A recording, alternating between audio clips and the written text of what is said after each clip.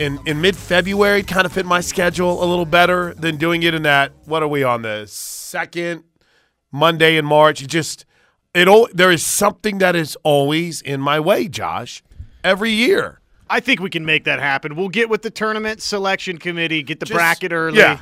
Or June, mid-June would probably help me out a little bit. I was back, but I was dead. You're talking to a man who has come back from the death, and not because I was ill or anything, but I don't know. I hear, as we welcome you into the Plank Show on a Tuesday, I hear it talked about a lot in live. People say, yeah, I just jumped on the red eye and got back, blah, blah, blah. How? How do you people sleep on planes? How does it happen? Now, some might say, well, just travel first class, Shapur. Okay. But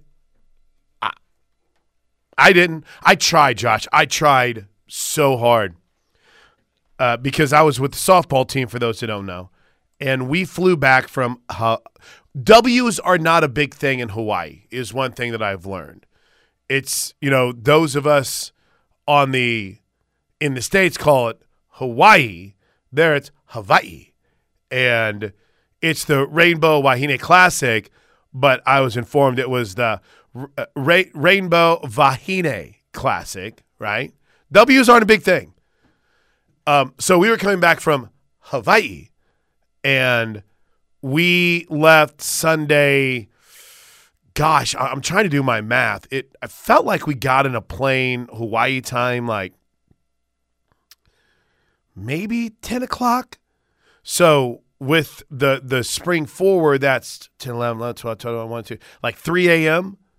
And we landed in Houston at like 9, 10, something like that. Time was not necessarily my thing, but it was a long flight. It was a long flight. It blows you're coming from Hawaii. So I tried, Josh. I did the sleep on the arm thing, where you put the armrest down and you put the hand down on the arm, and then, your arm falls asleep and your hand goes down and your head almost kills the person next to you. I tried the sitting up, lay the head back. It didn't work. I tried the position myself in the seat where you're sideways and you're trying to – nah, that didn't work. Do you have a secret trick? Because I couldn't figure out any – really, the window seat and using the window kind of as a pillow – is the go-to, right? That's the GOAT of sleeping on an airplane. I couldn't find anything that worked for me this past weekend. Not a thing. Not a thing! I haven't been on a ton of flights that are that long. So, hey, well, you and I both. That was my first. So the idea to even have to sleep on the flight is pretty foreign to me. Gotcha. But, yes, lean up against the window. That would be the best, right?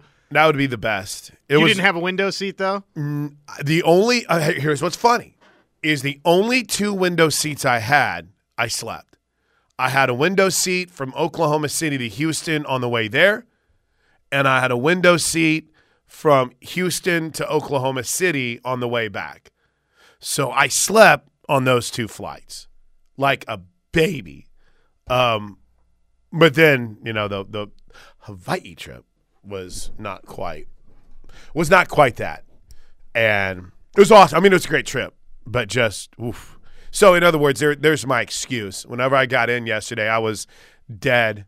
I had a late night show that I had to do, so that didn't help things either. But your boy was out whenever he got home yesterday.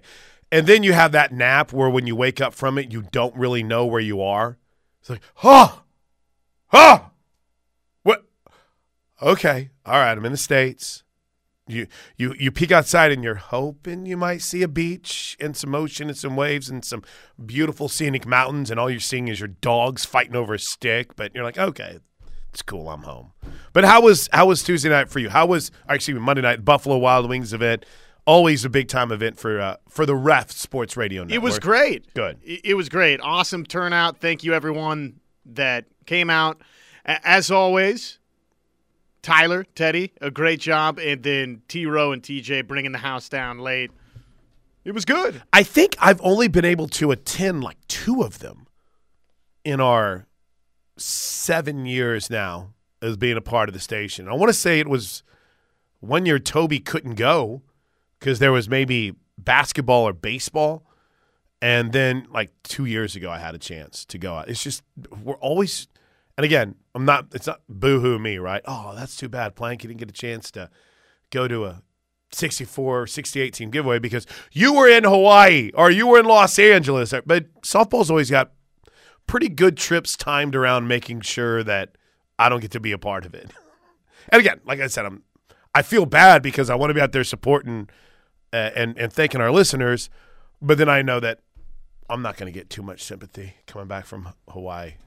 None. Nor do I want any, to be honest with you. Nobody has sympathy for those returning from Hawaii. Right, there's a lot of – is Coach not coming on today?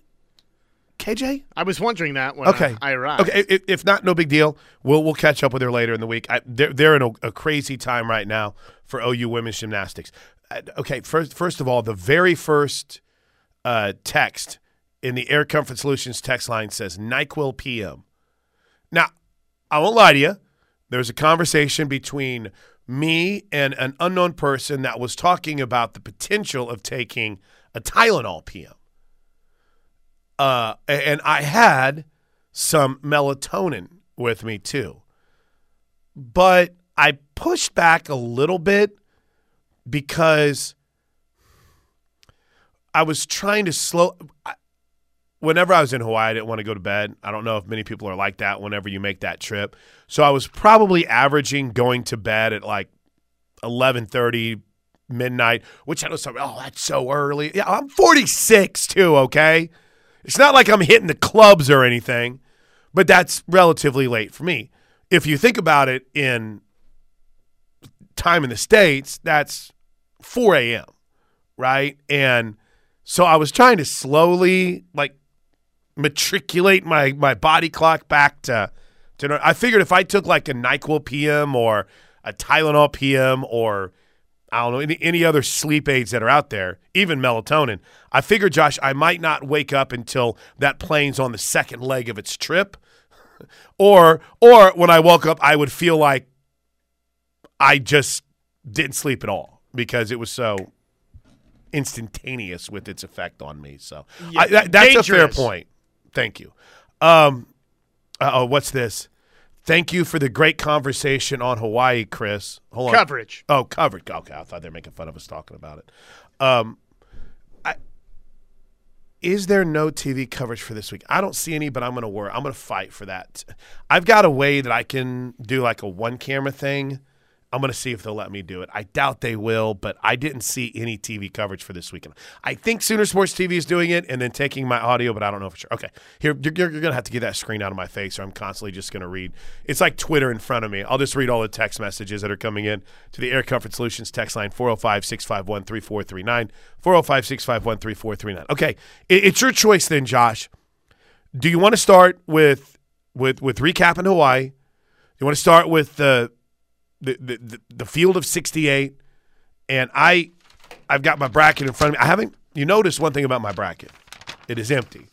But I have filled out my online bracket. I'm now double thinking every single pick that I've made in said online bracket. I did a show with let's see, what was this dude's name? An analytics guy last night named Lucas Harkins and John Crispin, and went through, around, up and down the bracket with a page full of notes and insight to share with all y'all today. We can start there. The NFL has basically said, bleep your March Madness. We're taking unless you're Undisputed, who is still talking about the Lakers for some reason. But the NFL has basically said, forget all of your NCAA tournament talk. We're the National Football League, by God. We're stealing all the headlines right now. I'm Tom Brady, and you will pay attention to me. Here is your field of 68. Hi, my name is Tom Brady. I'm coming back to play football. I was bullied into basically retiring, which is – and, oh, by the way, the funniest part of that is I still have unfinished business. What, because you didn't win 1 year? I mean, how can you have unfinished business?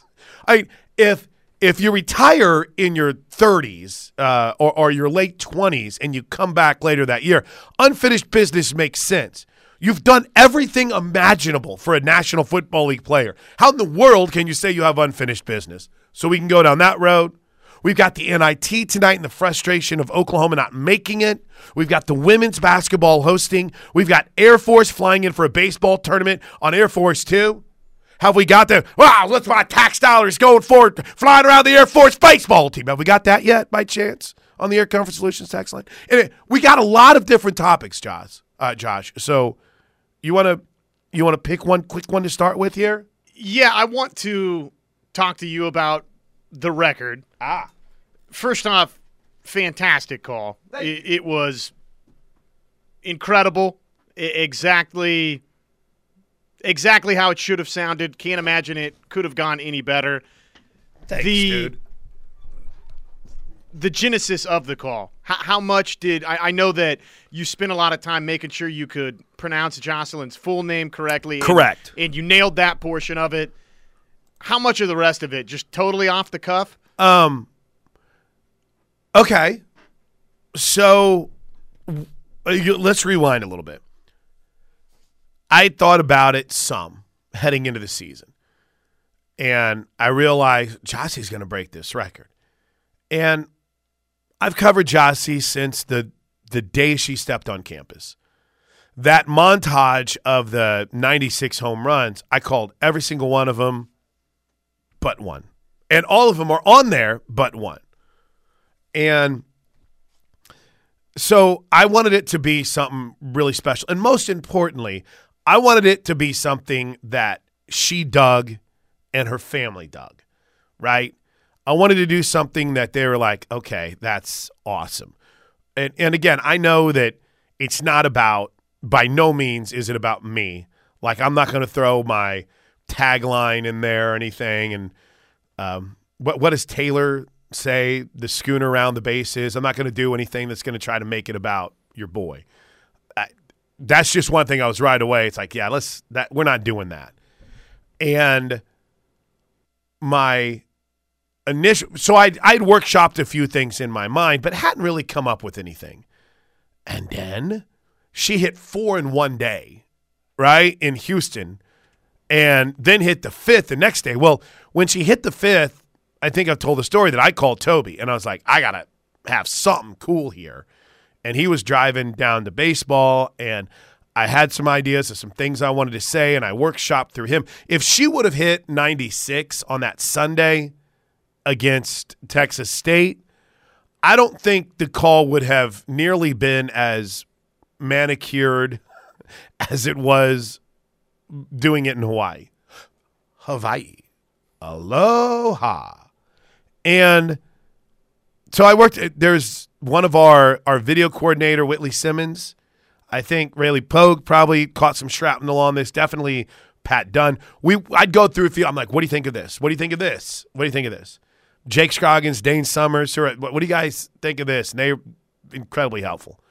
So I had like a piece of paper that I had written down Jossie's full name, and the only thing I had prepared was I wanted to somehow fit in somewhere from the island to the prairie, and I didn't know if I wanted to say to immortality, to the top of the record books. I wanted something like that in there somewhere, and that's later in the call. That's all I had written down was her full name and then that.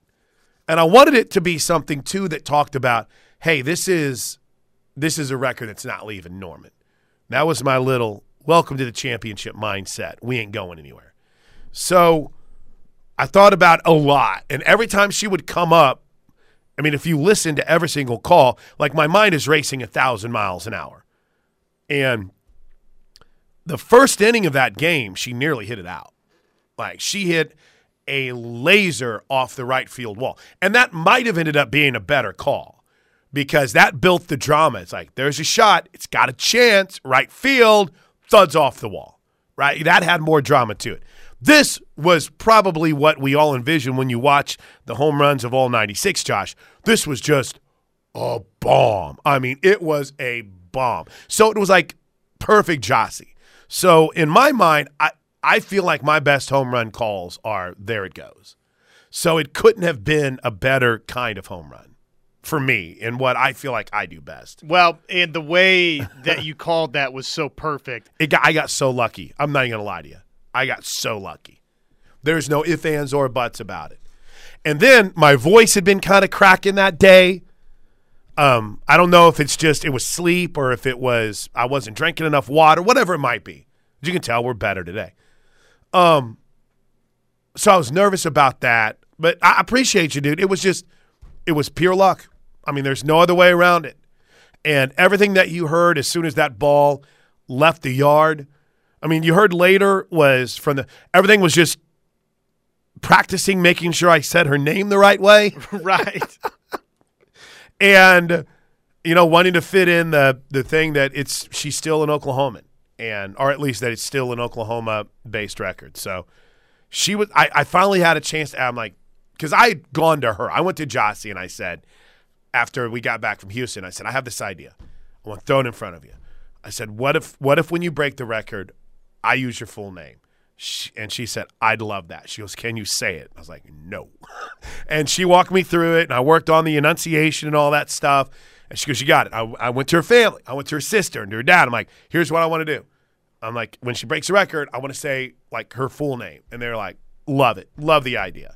And that whole time, I mean, I remember telling Toby's like, how many times have you used her full name? I was like, I haven't. But yet, being in Hawaii and – bro, you don't understand. Jocelyn is a rock star here. She is Beatles-esque in Hawaii. We went to a luau, and a thing where there's 500 people there. And, of course, right away, some dude she knows works there. It was just crazy. So I knew how much it meant to her to be able to do it in Hawaii, and I know how much that heritage there tradition means to her. So got lucky, hit it. And her mom was happy, her dad was happy, grandma was happy, the entire Hawaiian Alo family was happy, so I was happy. And I finally got to ask her last night at the airport. I'm like, because she was on the phone. She's like, yeah, it was good.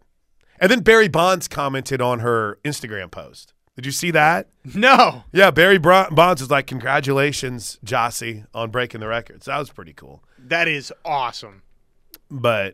And it's always funny because the Barry Bonds record-breaking home run, I don't know if it was the TV or the radio call, like the broadcast, either the dude unplugged his microphone or something happened. Oh, no. Where it's like, and there it goes, and then you don't hear anything. And I don't remember if that was for the Hank Aaron one or if that was for the season when he broke the single-season record, whatever it was. But, yeah, I didn't want to do anything where he got knocked off the air. Yeah, you got to be careful. Because Richard Martis said in one of her at-bats in the middle of it, like the stream went to a commercial. Could you imagine how much of a nightmare that would have been? But it was awesome. It was a really, really – beyond the call, it was a really cool trip, man. And so then to put the icing on top of it – I know I'm going long here, and I won't talk about it again. But the coolest part of it all, outside Jossie, and we had to break down, Grant, we had TV equipment to break down. The bus took off before we were on it, and they were kind enough to stop, so we had to chase it down because we were doing seeing Cam shoot, No. There's literally 3 dudes. One of them knows how to set up and turn on the camera that are on this trip, and Hawaii didn't make their stuff available to us. I don't know why. I don't know if they had to set it up for one day or what. Whatever it wasn't available to us. So we had to take all this equipment, break it all down. We get back to the hotel. We're all sitting up there. We go to get dinner, and everyone's sitting around in Coach's office. Well, Coach's room. We're getting dinner, and Poppy's there. He's like, the Sports Center's going to do it, and they were going to have Jossie and have her thing, and they did a whole thing on it, and that's when they played the call, and when Neil Everett said, great call. Great call. Great call. And everyone's like, ah! And I'm like, oh, my gosh. Like, that was kind of a cool moment. Sure. I was going to ask you about that. I think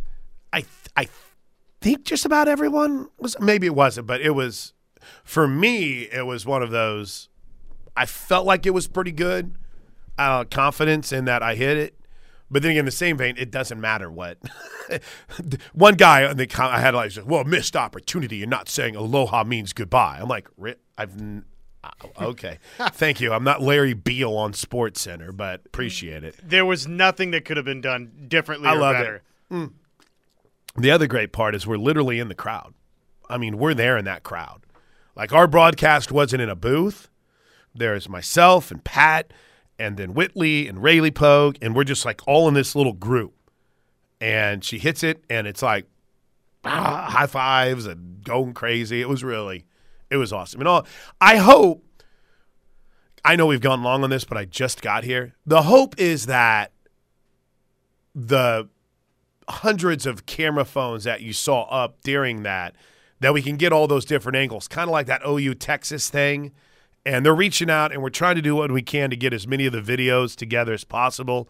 But that would be cool. That would be really cool. It was, and who knows? Maybe it was late, bro. It was like 11:30. I wrote it down on my score sheet. It was like 11. It was close to midnight whenever she hit it. You know, it was something else. I hope, I never forget. Never know what my mind is going to do to me. But it's definitely one of those moments that I think as fans, I think as people that cover it, you'll never forget where you were, because you always remember those games at late and odd times, right? It was like, yeah, dude, that was like midnight when that happened. Or the 17-inning game. That was close to midnight whenever that game finally ended. You always remember those late night moments in sports. Dodgers, whenever Max Muncy hit the walk-off in I think that was the World Series to stay alive. It was like 2 a.m. when the game finally got over. It was awesome. And we're really behind, but I've got so much more from that. Jocelyn's coming on tomorrow. She's coming on the show tomorrow. Awesome. Now, again, tomorrow's a little bit unique to me because as soon as I get back, my wife needs a root canal. So I'll be sliding in either midway through the first hour or right at 10 a.m. But she's going to join us either at 10 or 11 tomorrow. So we'll talk to the new home run queen of college softball tomorrow, who I think's pretty happy to be home too. I think it's pretty good for her to be back here. I think the team's ready to get rolling. We got a big one this weekend. All right, quick break. Plank Show rolls on next. We'll talk about March Madness and the Sooners tonight on the Plank Show. This is the Ref Sports Radio Network. Got the KJ was out today, so I was worried I'd miss something with Coach. How was your week? I mean, we still did the show every day except for the Tuesday travel day and then yesterday's travel day. But show yesterday good? It was good, yeah. Good weekend for you? The show missed you yesterday, but otherwise it was good. I hate it's one of the greatest days of radio, period. Getting to get your first look at the bracket. Right. I mean, think about it. I missed the Sunday night Fox Sports radio show when A, the field is released, and then B, you get a Tom Brady nugget like you did on Sunday night. And then I had to miss Monday's show with the bracket unveil. But I'm good. Did you do anything good this weekend? I watched a lot of movies this weekend, by the way. What all did you watch? You know what? Actually, I guess I really didn't because I tried to sleep. But I did watch the new Ghostbusters. I guess it's not new anymore. I watched the quote-unquote new Ghostbusters, and I watched the 007. Any good on Ghostbusters? Yay, nay? It's hard for me to. Did you see it? No, and I've been in that camp from day one. How dare you make another Ghostbusters? I will say for most of you, it's like new playing a spinoff. Yes, I'm aware of it. I don't watch movies. I just don't. I know this. I'm not trying to sound too cool, but I'm a sports guy. I try not. We'll have a documentary every now and then. I got my podcast that I listen to, but for the most part, if I'm not watching a game and it's not Family Guy or Always Sunny, I'm not watching TV, right?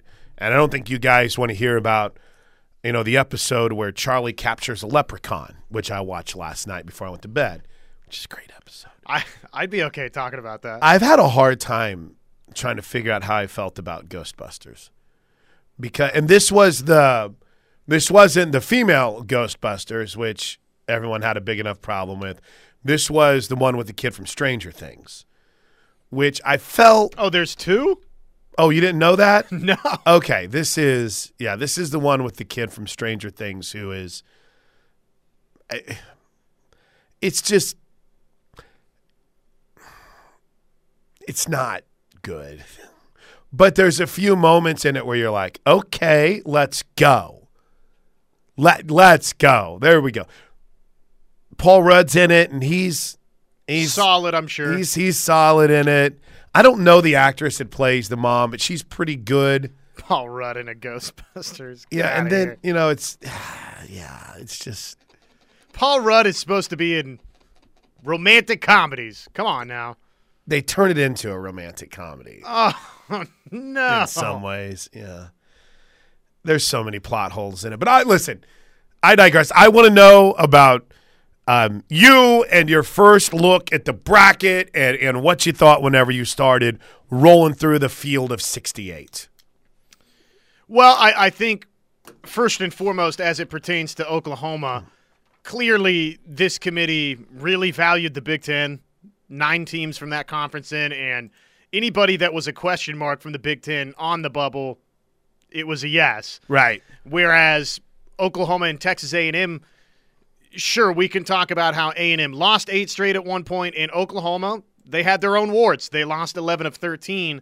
But both of those 2 teams would be in the camp that they impressed during the conference tournaments, and yet neither one was rewarded out of the Big 12 and SEC respectively. So right. I thought that stood out to me, the love for the Big Ten. And really, outside of just Richmond, who earned that automatic bid, and Virginia Tech, I didn't feel like there was a ton of love shown in general by this committee for what happened in the conference tournaments. Tennessee is another good example of that. They finish as a 3 seed. Now, I think they got a good draw with where they wound up as a 3 seed. For example, I'd rather be where Tennessee's sitting as that 3 seed than Duke having to mess around with Texas Tech as the 3 in that region and Gonzaga as the 1. But those were a couple of things I think that stood out. No love for what happened in the conference tournaments. Did we already go through everything that Tom Burnett had to say? I played a lot of it yesterday, but if you want to rehash no. We'll save it. We'll save it for when we're talking about Oklahoma and the NIT. But yeah, I'm kind of the same way. I knew it was going to be an uphill climb for Oklahoma. I knew it, but I felt as if this committee found a bracket that they were pretty comfortable with on like Saturday morning or Friday night and went with it. Because this shows you how old man I am now. Every single time I look at my bracket, I've got to break out the old reading glasses. But there were 2 things on it that I saw that just it didn't really make a lot of sense. One, and if I'm Texas, I'm not liking this. Virginia Tech as an 11. I was like, okay. Tennessee is a 3, I think, as you hit. How about Alabama as a 6? 19-13 Alabama is a 6 seed. Yeah, the most confusing team, which has some of the best wins in this tournament and some of the worst losses. I mean, LSU, I don't know, man. Maybe that's unfair of me, but I thought there should have been some price to pay. But yeah, no, they're still sitting there comfortably in with a 6. Not to say they should have been out, but I mean, historically, this has been a committee that will ding you for injuries, or Kenyon Martin is the bell cow for this. Whenever he got hurt at Cincinnati, and they dropped him from what I think would have been a 1 to a 2, and that ended up being on the path for Tulsa to make its run to the Elite 8 that year and almost the Final Four. So, but a coach leaves or is fired, and it doesn't really seem like it affected them at all. So I felt like, and I think there was one more on here that I kind of saw, and I was like, oh, that seems like it didn't really take into account anything that happened on Saturday in the or even Sunday in the SEC final. I don't know, Josh. I think you're right. I think they value the Big Ten. In fact, speaking of that, just one quick one here.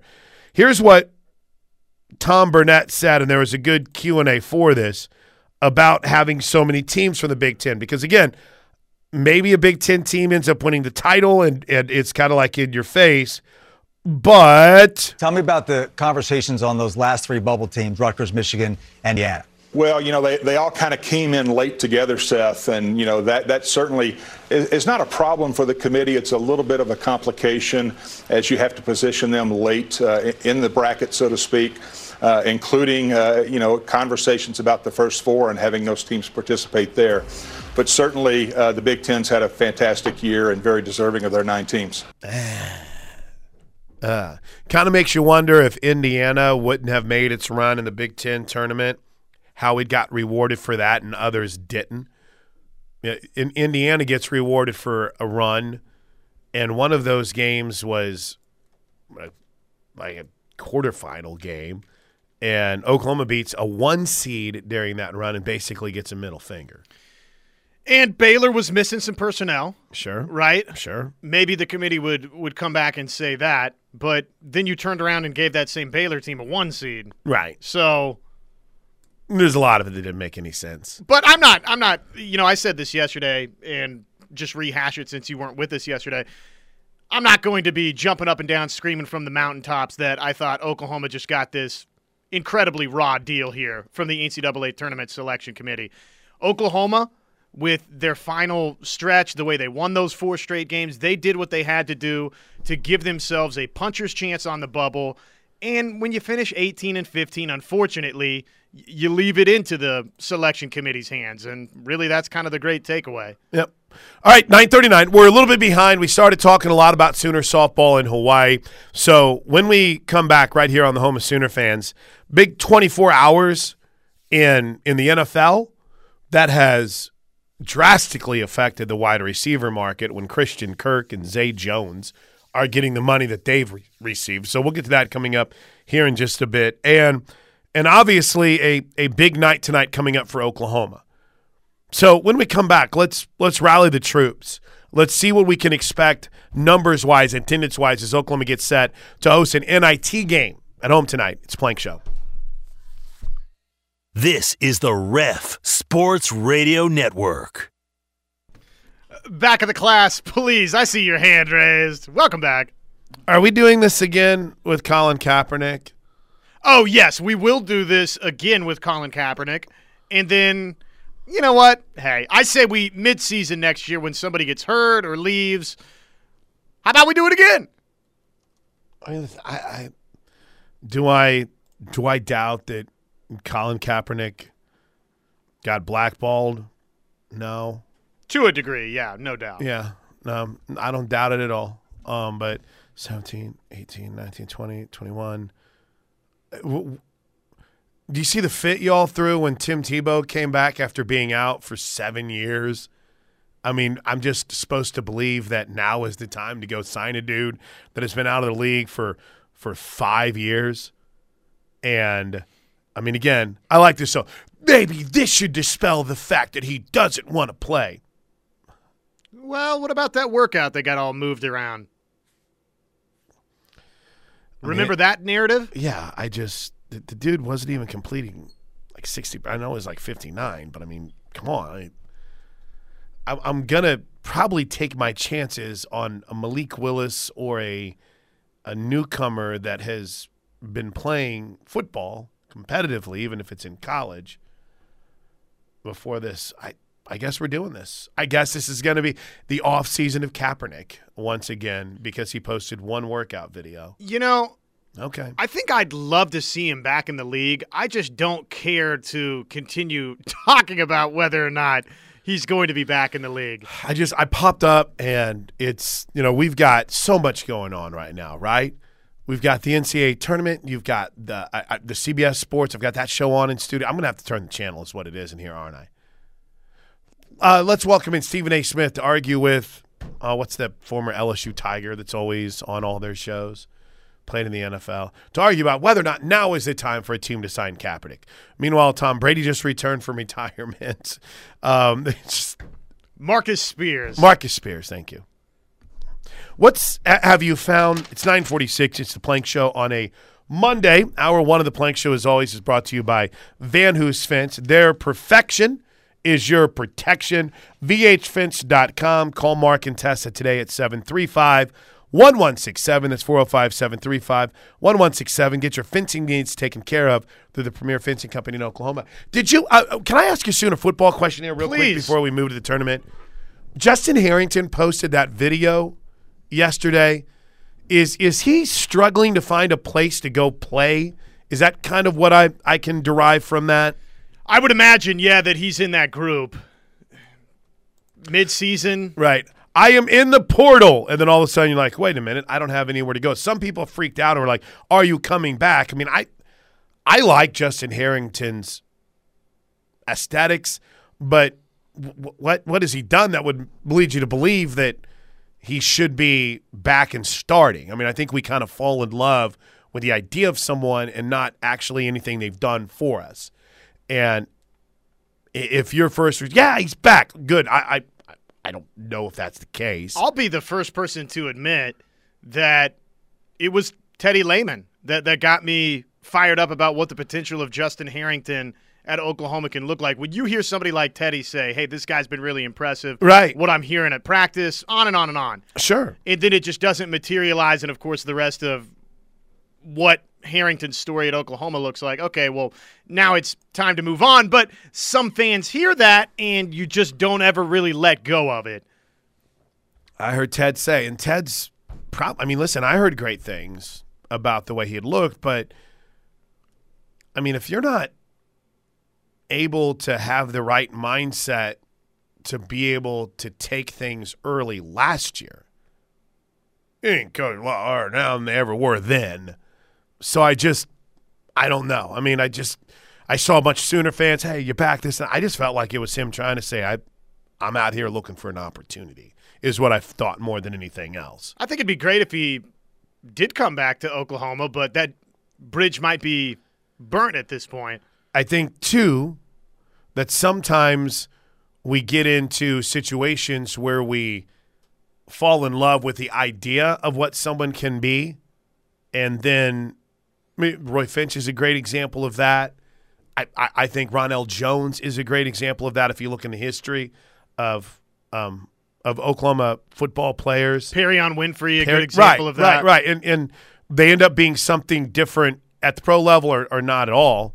But I saw that on my timeline all over the place this morning and thought, okay, cool. But I will say, heck of a talent. If he ends up back in Oklahoma, great. I don't think that's going to be the case. I think he's out there trying to look for somewhere to give him an opportunity. It sucks, man. It's a tough spot to be. I can imagine. You think I'm going in the portal and there's going to be tons of opportunities and it doesn't materialize. But I will say one thing will materialize tonight, the NIT. And we just had Porter Moser on with T-Row moments ago. Here was yesterday Porter met with the media in a Zoom. Here's what the coach had to say about hopefully getting on a run in the NIT and proving the selection committee wrong. Oh, where are you, Porter? Let's try this again in 3, 2, 1. You can be mad at people or for not being selected, or you can prove them wrong. And I choose to prepare, to fight, to go into this tournament trying to prove people wrong. That's how I'm choosing it. And I want the players to follow my lead, and we're gonna have this film session and practice, and they're going to follow our coaching staff's lead. Love it. Now, there's not to say there's an arrogance in the committee, but I don't think many of them are going to look at the NIT and be like, oh, man, we missed out with that team. But if that's what you can sell, I'm all in with it right now. Tickets available. It's going to be a fun night in the LNC, Oklahoma and Missouri State, formerly known as Southwest Missouri State. SWOMO. We'll talk a little bit about them next. This is the Ref Sports Radio Network. All right, welcome back into the Plank Show. Quick segment here before we get rolling with, I don't know, just dive into some tournament nuggets. I got a lot of stuff, man. I got a lot of stuff that we can talk about from the NCAA tournament. That's for certain. Have you ironed down your Final Four champion, all that fun stuff? Let me see. I filled out a Fox Sports Radio one last night. I need to hop in our Ref Bracket Challenge. I need to do that. I found out that I have fallen in love with two teams in Villanova and Kentucky right now. So in a couple of brackets that I've done, those two teams, well, the one that I've submitted, always end up in my Final Four. See, Villanova for me is far and away not even close to the weakest 2 seed. But then again, I don't think I've watched Villanova but maybe once this year. And I've seen them twice. But John Fana, who's going to join us on tomorrow's show, I keep hearing him talk about Nova, and I kind of fall for him. And point guard play matters so much during the NCAA tournament, and Villanova has 2 of them, including one that kind of has some even though Gillespie wasn't truly a part of their championship winning team, he was on the roster. But yeah, I don't know. I've fallen for him, and I think Ohio State stinks. In fact, I think Loyola Chicago might beat them. I don't know if Tennessee's just going to slide right by Colorado State. I think Colorado State's really good. I've watched them 3 or 4 times this year. You mean Michigan? Colorado State. I think Colorado State's going to beat Michigan. Yes. Yeah, I can see that. Yeah, I think Colorado State's one of those teams that. And in fact, there's a story this morning about how they just found out when they're leaving like an hour ago. Yeah, I saw that. I'm going to get into that. Yeah, I'm going to get into that when we come back. But you know what? Here's the thing that in the end of all of it, Arizona just might be that dude. And I'm not giving them credit because I've got to deal with Arnie all the time. I mean, they might be that good. And every single time that I end up filling out my bracket, I always end up with chalk, right? I end up with a bunch of 1s and 2s. And we know that's not how it's going to play out, but I struggle not doing that as well. Kind of like the 1s and 2s to advance to the Elite 8 in these 4 regions. All right, so we'll get into what the brackets look like, tell you how you can be a part of our bracket challenge, and talk about the NIT next. From the gridiron to the hardwood to the diamond, no one covers the Sooners like we do. If it's Sooner Sports, we have you covered 24 hours a day, 7 days a week, 365 days a year. This is the home of Sooner fans. So, as we welcome you back into the Plank Show, the countdown is on for tonight's NIT matchup for the University of Oklahoma as the Sooners square off against Missouri State in the first round of the NIT. And perhaps, if they win, maybe Colorado or St. Bonaventure's. Would it be here? We're the 1 seed, so it would be, right? Yes, and listening to Toby this morning on the drive-in, sounds like Sunday, though that is not officially official. It's quite a break between games. All right, you're going to play on Tuesday. Oh, I guess what am I talking? Tomorrow's Wednesday. Well, so it's not and too bad. You got to think about the tournament. The women are hosting. Right. Ooh. So you've got to work around that, too. So Saturday versus IUPUI and the other games here in Norman, too. Oklahoma and Missouri State last played in 2004. Oklahoma won said contest against Missouri State 61-53. Sooners all-time are 3-0 against the Missouri State Bears. When the teams last played in 2004, December of 2004, Josh Helmer, can you name the Sooner leading scorer in that game? From 2004? 2004. This is a tough one. If I had Jeopardy music, I would play it here. Terrell Everett. That's a good guess. Drew Lavender. Ah, that was going to be my first guess. Who then ended up, transferring to Xavier, I think, during his career? Drew Lavender. I thought it was like 1 year in front of Drew Lavender, maybe. Yeah, Lavender, 2 seasons with the Sooners in which he started 59 games.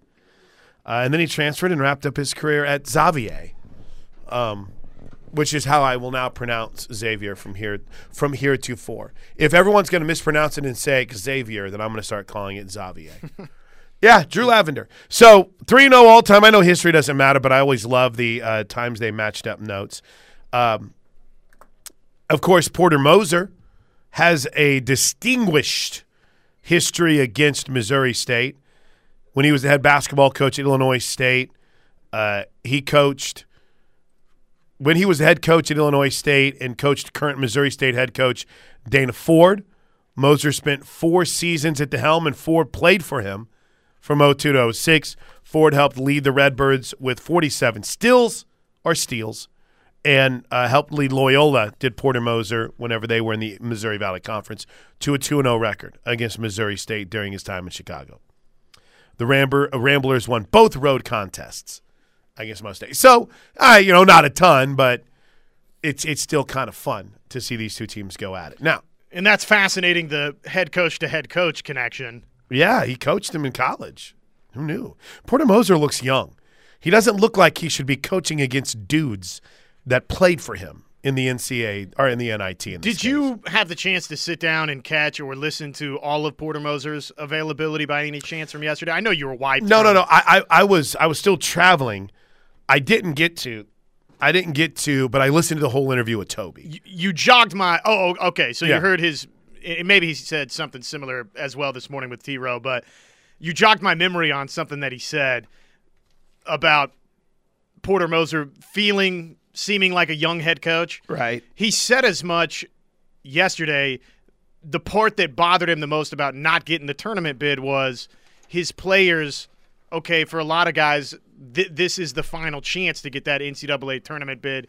They're young. It goes by so quick. They've only got the 4 or 5 years maybe to get into the dance. He said, I feel like I'm going to have a lot of chances moving forward to get back into the dance. I feel young as a head coach. So. He should. It still just seems wild that he is coaching against a dude that played for him. Players to keep an eye on tonight: Gage Prim, Isaiah Mosley, all MVC first team honors. Mosley, team high 20 points per game. Prim, 16 points, 8 rebounds. I liked the comparison that they made on Prim this morning of David McCormick, who could score. I love that, by the way. You're not necessarily saying, well, that's David McCormick. You're saying, what's he like? When you scout a team that you see twice a year, you're very familiar with their skill set and their tendencies, but you also know the individual. If you're Ethan Chagwa, Tanner Groves, whomever, might end up dealing with him in the post, then you look at him and you say, oh, okay, I know what to expect then. And you had a Javante Black, started all 32 games. It's a good basketball team. Not a team that was knocking on the door of the NCAA tournament or anything of that nature, but a good challenge for this team. If and when Coach Porter Moser, after, of course, multiple national championships and all sorts of Final Fours, if and when he would like to switch his career path into, say, a recruiting evaluator or a media professional. Oh, he'd be great. He's one step ahead, right? Because that's what we do all the time. This player's like that player. He'd be great. He'd be so good. So we're going to have, in the top 5 stories of the day, we're going to have what Porter Moser had to say overall about Missouri State. It's Plank Show. It is a Tuesday edition. There's been a lot of stuff going on in the NFL. We'll hit all those tidbits coming up in just a bit. But I do have a question real quick, Josh, before we get too far away from this. And I thought, to give credit where credit is due, Bob Prisbillo brought this up, and it was a really good point.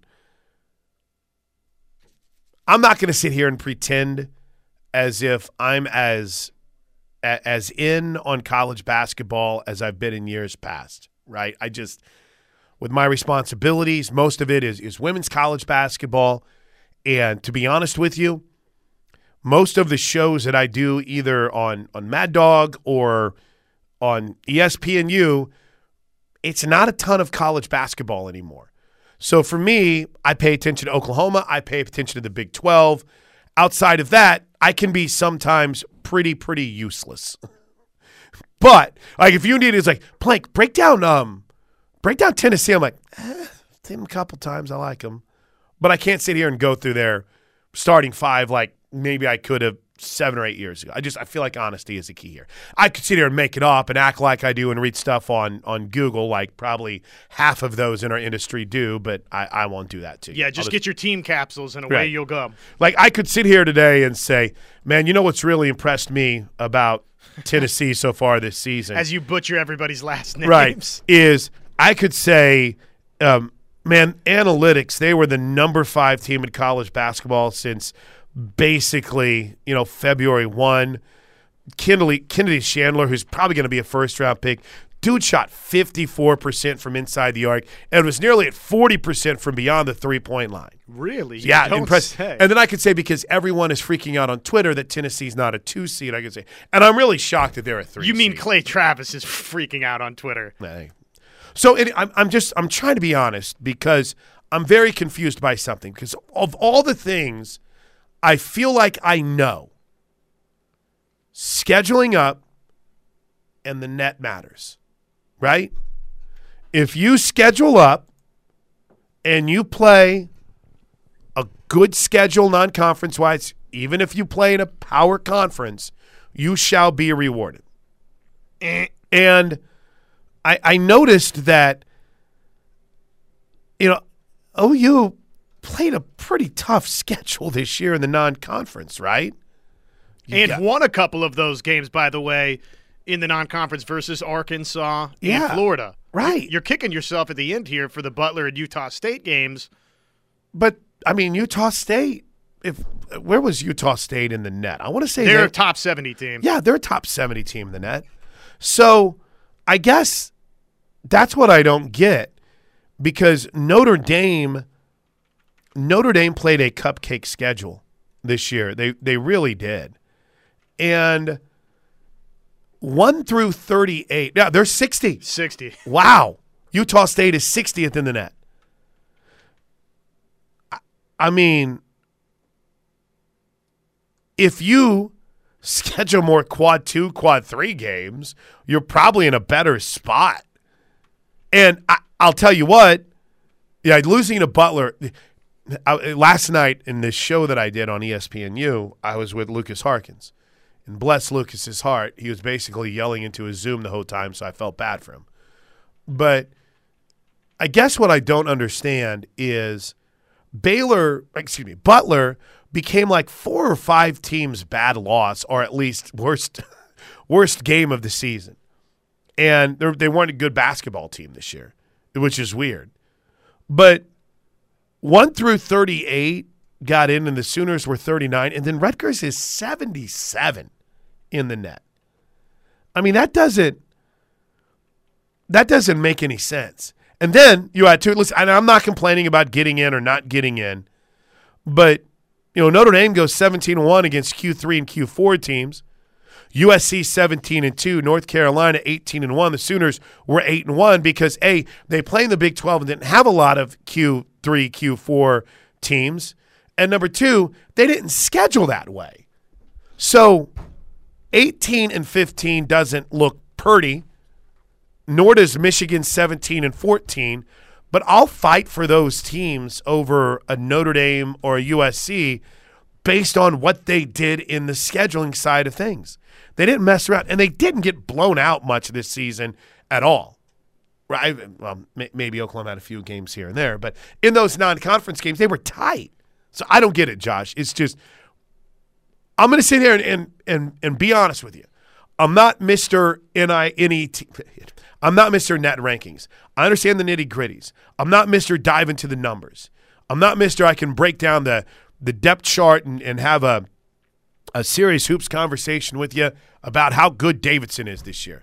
But I sure as hell can understand the simplest things. And the simplest things are that the selection committee, the NCAA, has told us over and over and over and over that they shifted to this net because it's a more logical system and it makes more sense and it takes into account things that matters. And they just basically gave it a big middle finger. I mean, Marquette was a slam. Marquette was never a question, never on the bubble, and they're 3 spots behind Oklahoma in the net rankings.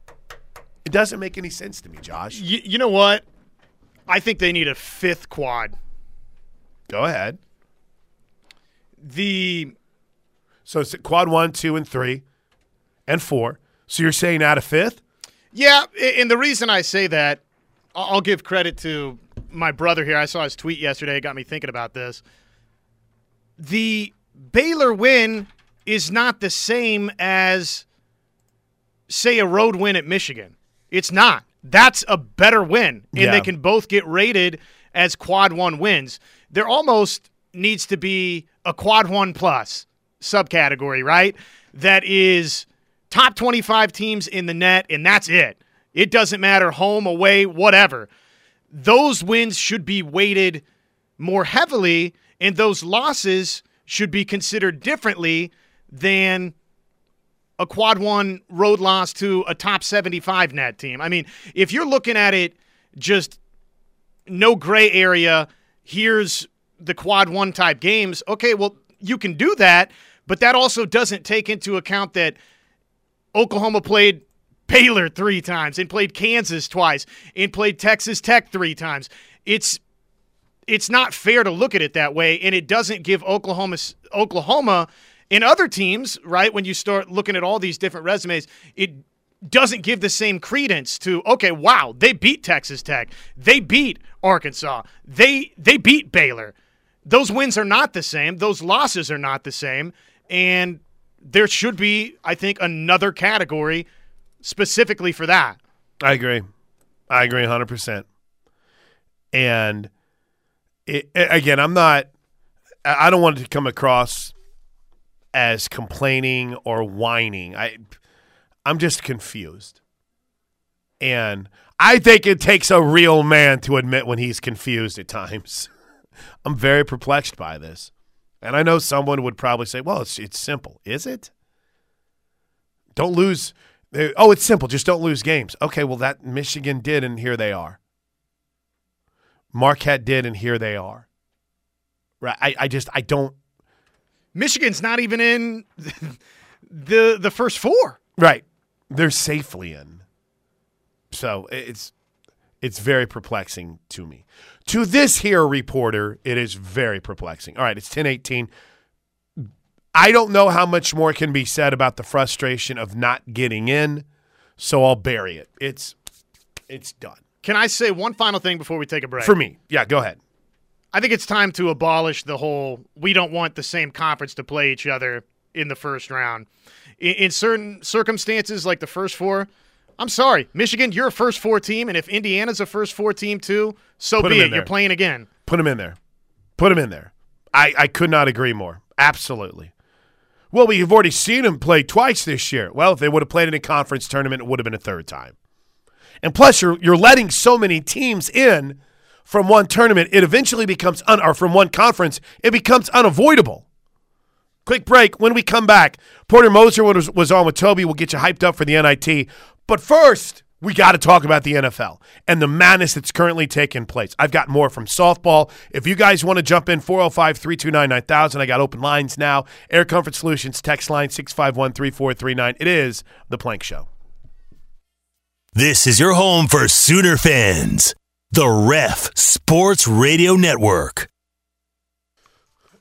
I can't get away from First Take.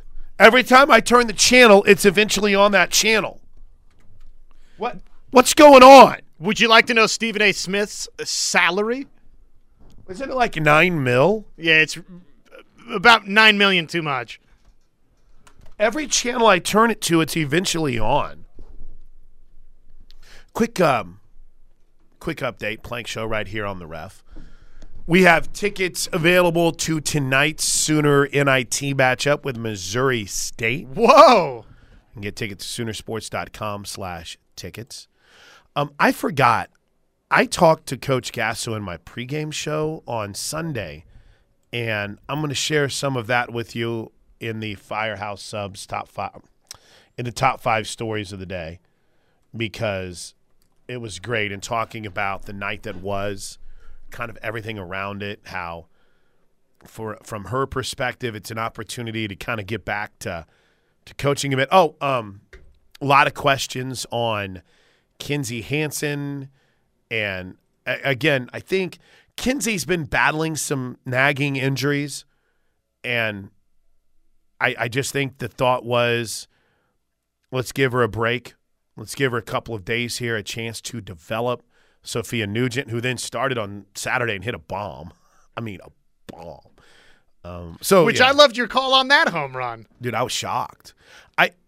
So Sophia got stuck next to me on a couple of flights, and she was in the group of 8 that got split onto the San Francisco flight as opposed to the flight that went to, I think, Denver on the way out whenever we got left in Houston. So it was pretty cool to get to know her a little bit. Packs all her own food was the one thing that still kind of blew my mind. We're sitting there eating a burrito at the Oklahoma City airport and a breakfast burrito at, Freddy's. Is there a Freddy's in there? Really underrated, good breakfast burrito. And she sits down and breaks out a Ziploc bag with pancakes in it. I was like, let's go. You're like, whoa. But anyway, back to the point. Men's Hoops NIT tickets are available right now at Soonersports.com/tickets. Tip time tonight is set for 6 p.m. You can get in for as low as $12. So that's a pretty good deal at Soonersports.com/tickets. And then, Josh, we've got to, at some point, talk about Jenny Baranczyk and the women's basketball team in the NCAA tournament. I'm so pumped for them to have the opportunity to host. And by the way, they played a heck of a game against a Baylor team that was driven and motivated after getting swept twice, and they kind of pounded them into submission inside, but they kept grinding. And I kind of like the draw that they had in their – I keep wanting to say NCAA tournament bracket. I like it for 2 rounds, and I despise it after that. Connecticut and North Carolina State in that region. That's kind of the way I'm looking at it. It's like, looks great for a couple rounds. And then there's a big story developing because Frank Martin is out at South Carolina, which really surprised me. I don't know, Tulsa Peeps, is that a direction we're looking here? Because I know Kansas State people are tripping all over themselves to want to get Frank Martin to Kansas State. Yeah, I don't know about that. But I don't know. Is Frank Martin a direction? Because I think with his personality, and he might be exactly what Tulsa needs. But I don't know. Budgetarily what it looks like right now. I know the guy East Carolina just hired. Mike Schwartz would a great fit at Tulsa. Oh, Frank Haith finally resigned after they got smoked by SMU in the AAC tournament. But that's an opening worth keeping an eye on. Man, I loved covering Tulsa back. That's what I cut my teeth on, Josh Helmer. Tulsa basketball vacancies, trying to cultivate sources. Unfortunately, I think the sources that I would use 20 years ago, probably not the same sources that I could turn to today. Yeah, I wouldn't think. But South Carolina's open, so there's been a lot of people talking about the potential of Mike Boynton coming back. Seth Davis tweets this morning that in Boynton's 7-year, $21 million contract with Oklahoma State, it lists a buyout during his first 3 seasons at 75% of the remaining deal. As of now, that's $13.5 million, according to Seth's math, for his buyout at Oklahoma State. Big-time price tag, even for an SEC school like South Carolina. So if they want Boynton, it's not only what you would have to pay him, which would be more than, I guess, 7 years, $21 million, $3 to $4 million a season, but then a $13 million buyout on top of that. And I don't know, is South Carolina an infinitely better job than Oklahoma State? I don't know.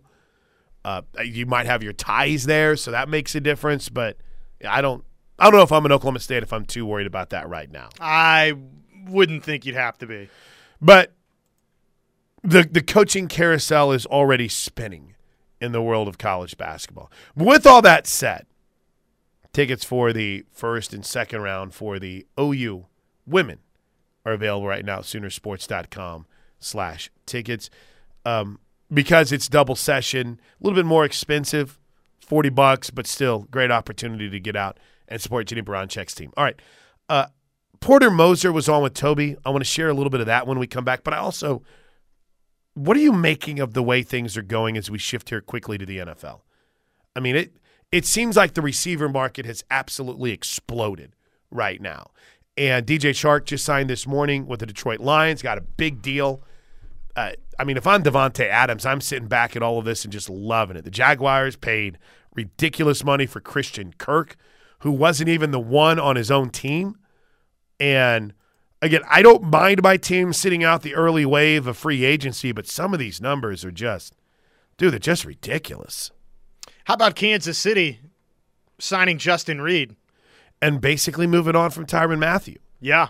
Is the amount that they paid Reed south of what they were going to have to pay Tyrann Mathieu? Oh, yeah. Or did they? Okay. I was going to say, did they just choose Reed over Mathieu? That wasn't the case, right? Well, they did end up choosing Reed over Mathieu, but Matthew's going to command more on the open market. Gotcha. Aaron Rodgers signed his deal this morning with the Green Bay Packers. I almost said Kansas City Chiefs. The Kansas City Packers. The Kansas City Packers. And as expected, it was kind of right in what was being reported and everything in Aaron Rodgers' deal. He's getting a $40 million roster bonus this year with just a $1.15 million base salary. 22, his salary is $59.465 million. They'll have to renegotiate that. 49.24 in 24. In 25, it dips down to a $15 million base salary, and in 26, it's $10 million. 22 and 23 are fully guaranteed. 22 through 24 is injury guaranteed. And there you go. It's a team-friendly deal for 1 year. And then after that, what's it? 3-year, $150 million deal that includes 2 voidable years in 25 and 26. Well, so much for taking the contract to kind of help the team out. But his new deal does, as I said, make things a little bit more cap-friendly in 2022 because they converted it into a roster bonus. So we're in the midst of free agency. Is there one signing that you look at and you kind of wow so far that you really think makes a team better? I don't know about free agency signings. I'm still caught up in Denver swinging for the fences and trading for Russell Wilson. What about you? Free agency-wise, what's caught your attention? I mean, this is big news right here with Rodgers. Yeah, the Rodgers deal coming out today I think is big news. I think the Cowboys committing $70 million to Randy Gregory this morning to keep him around was a bit of a surprise to me. I feel like every day that goes by without a massive move, everyone's like, what's wrong? Why is it so slow? But, you went through a week where Aaron Rodgers agreed to stay with the Packers. Russell Wilson was then traded to Denver. Khalil Mack gets dealt to the Chargers. Amari Cooper gets traded to the Browns. You had some big things that went down leading into the legal tampering period before why do they take the calendar off the wall for a Tuesday? Leading into the legal tampering, the actual start of the league year, which is tomorrow afternoon at 3 o'clock, the 16th. So I'm intrigued by some of the numbers that have been thrown out there. I shouldn't say thrown out there. The numbers that these wide receivers are getting. It's really resetting the wide receiver market. And if I'm Devontae Adams, I'm over the moon excited right now. What are the Lions doing spending a bunch of money on a wide receiver? I don't know. What the Lions are doing right now and what the Jaguars are doing, I'm here for it. I love it. It's kind of showing a commitment to, hey, we're going to try to get better. But I also don't know if they're hitting the target with some of the guys they're going to get. I love Christian Kirk, and maybe he explodes as the number one option. But dude was a roller coaster and has been throughout his career. I don't get it. I'm fine with a couple teams sitting out on Christian Kirk. And I'd almost rather try to draft one of these receivers in a wide receiver-rich draft than spend a bunch of money on DJ Chark or Christian Kirk right now. Completely agree. It's like I'll take my chances on a Jameson Williams than that. Raiders are reworking contracts all over the place, so it makes you wonder if something's going on there, or because there was that was fake, by the way, that I sent you yesterday. I fell for a fake account on Tyrann Mathieu to the Raiders, though it's being talked about apparently quite a bit. Anytime you've got one of those reporters with quotations here that has like 350 followers, beware. Right. I will say this at 10:35 before we break and get back to some Sooner basketball. The Deshaun Watson situation is hands down the most fascinating story going on right now in the NFL. What is going to be the reaction in the city to the team that gets him? Is it Because I Fake see outrage. Right. They'll be thrilled to get Deshaun Watson. There'll be a big – it'll get treated like it's a big PR hit, but really it's not. Ooh, we got ourselves a good old-fashioned Vegas drama, too, that's playing out. There's a report that a big-time bettor had inside information that Tom Brady was coming back, so placed massive bets on the Buccaneers with their big – I think they had upgraded him like to 70-1 after Brady had retired to make the Super Bowl or something, and he made a bunch of big bets on it. And and his MVP odds were still – I think it's Caesars 45-1, even in retirement. Those have dropped all the way down to, I think, 10-1 odds to win the MVP. Can you imagine if you had a healthy wager on Tom Brady to win Most Valuable Player at 45-1? Oh, gosh. You could set your retirement, essentially, in a lot of ways. I mean, that's probably more difficult for Brady to win that individual award than even to say, hey, Tampa's going to win another Super Bowl. In some respects, right? I think. Yeah, but absolutely. 45-1 odds sound pretty good when everybody else now is getting it for 10-1. Exactly. All right, we got a break. It is 10:36 right here on the Plank Show with Josh Helmer. I'm Chris Plank. We're due a break, and when we come back, we have to get involved in the NIT tonight. Porter Moser is on with Toby Rowland. We'll tell you everything he had to say next. This is the Ref Sports Radio Network. I saw we had a handful of Air Comfort Air Comfort Solutions texts. You want to hit them in the next segment? Let's. Yeah, we've got a bunch of catch-up to do over there. There is TV this weekend. There is TV this weekend for the OU game. It's Sooner Sports TV, so I'll have a couple cameras out there. Nice. That's good news. And listen, I understand all the smart-ass comments. Oh, the camera phone shots are better than the shot you had there, blah, blah, blah. Well, I mean, you do know that the shot that everyone's seeing is Grant Wade and his very professional camera. So, I mean, you can be a smart aleck about it, and I get one dude that, like, hits me every single time. There was just no other option that we had except for to be able to take one camera and do whatever we could to make sure that it's televised. It's the reality of the time, what Hawaii has available, what most of these schools still don't have available. I mean, I don't know what else to tell you except the alternative is nothing. Basically, the message here is be grateful. Be grateful, people. It's continuing to grow. You know, we're still in a sport, and it's right or wrong, we're still in a sport that, you know, doesn't have that regular slot on ESPN until, you know, we start getting towards the postseason. And it won't for a while, but it's getting there, man. I'm telling you, this thing is a rocket ship not only about to take off, I think in the midst of takeoff. And as long as you're not a-holes about it, I think people are going to want to do more. When you're an a-hole about things, it's kind of like, well, bleep you then, buddy. Or sister, whatever it might be. Cousin. Everyone's a cousin in Hawaii is one thing that I learned as well. But, yeah, this team deserves, and I've said this every time, for all of you that are like, oh, Plank sucks, play-by-play. Yes, this team deserves Vin Scully. It does. This team deserves a broadcast with 4K cameras on 12 different spots on the field. It does, and it should. But it's just not the reality of what places we go like Hawaii and we're at Houston. It's just not the reality of what they have and make available to us.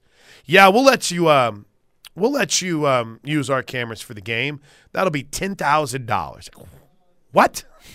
You know, it's just things like that happen. But one time, whenever I did $10,000.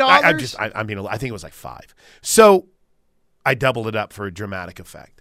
Whenever I was doing a radio game, I was the play-by-play guy for Jinx back in like 99 or 2000. And I will not name the school, but we did a game at a school that doesn't get a lot of radio broadcasts. And as I was setting up, as I went to set up in the booth, because back in the day you needed phone lines. I was like, where's your phone line at? Where's this or where's that? And he's like, well, did anyone tell you about, you know, the fee to broadcast our games? I'm like, well, no, I'm not made aware of it. And I started to pull out my wallet, and he's like, yeah, it's $1,000 to do a radio broadcast of our game. And I was like, I did the whole Clark Griswold where I put the money back in my wallet. And I'm like, sir, I don't know how to tell you this, but I don't have $1,000 I can give you right now. I mean, if this is extortion, then let's go. Then I'm going to pack my stuff up and we won't call the game and you can deal with the repercussions. And no, that's fine. I'll talk to the Jinx people and we'll get it worked out. But it's $1,000 for you to broadcast our game.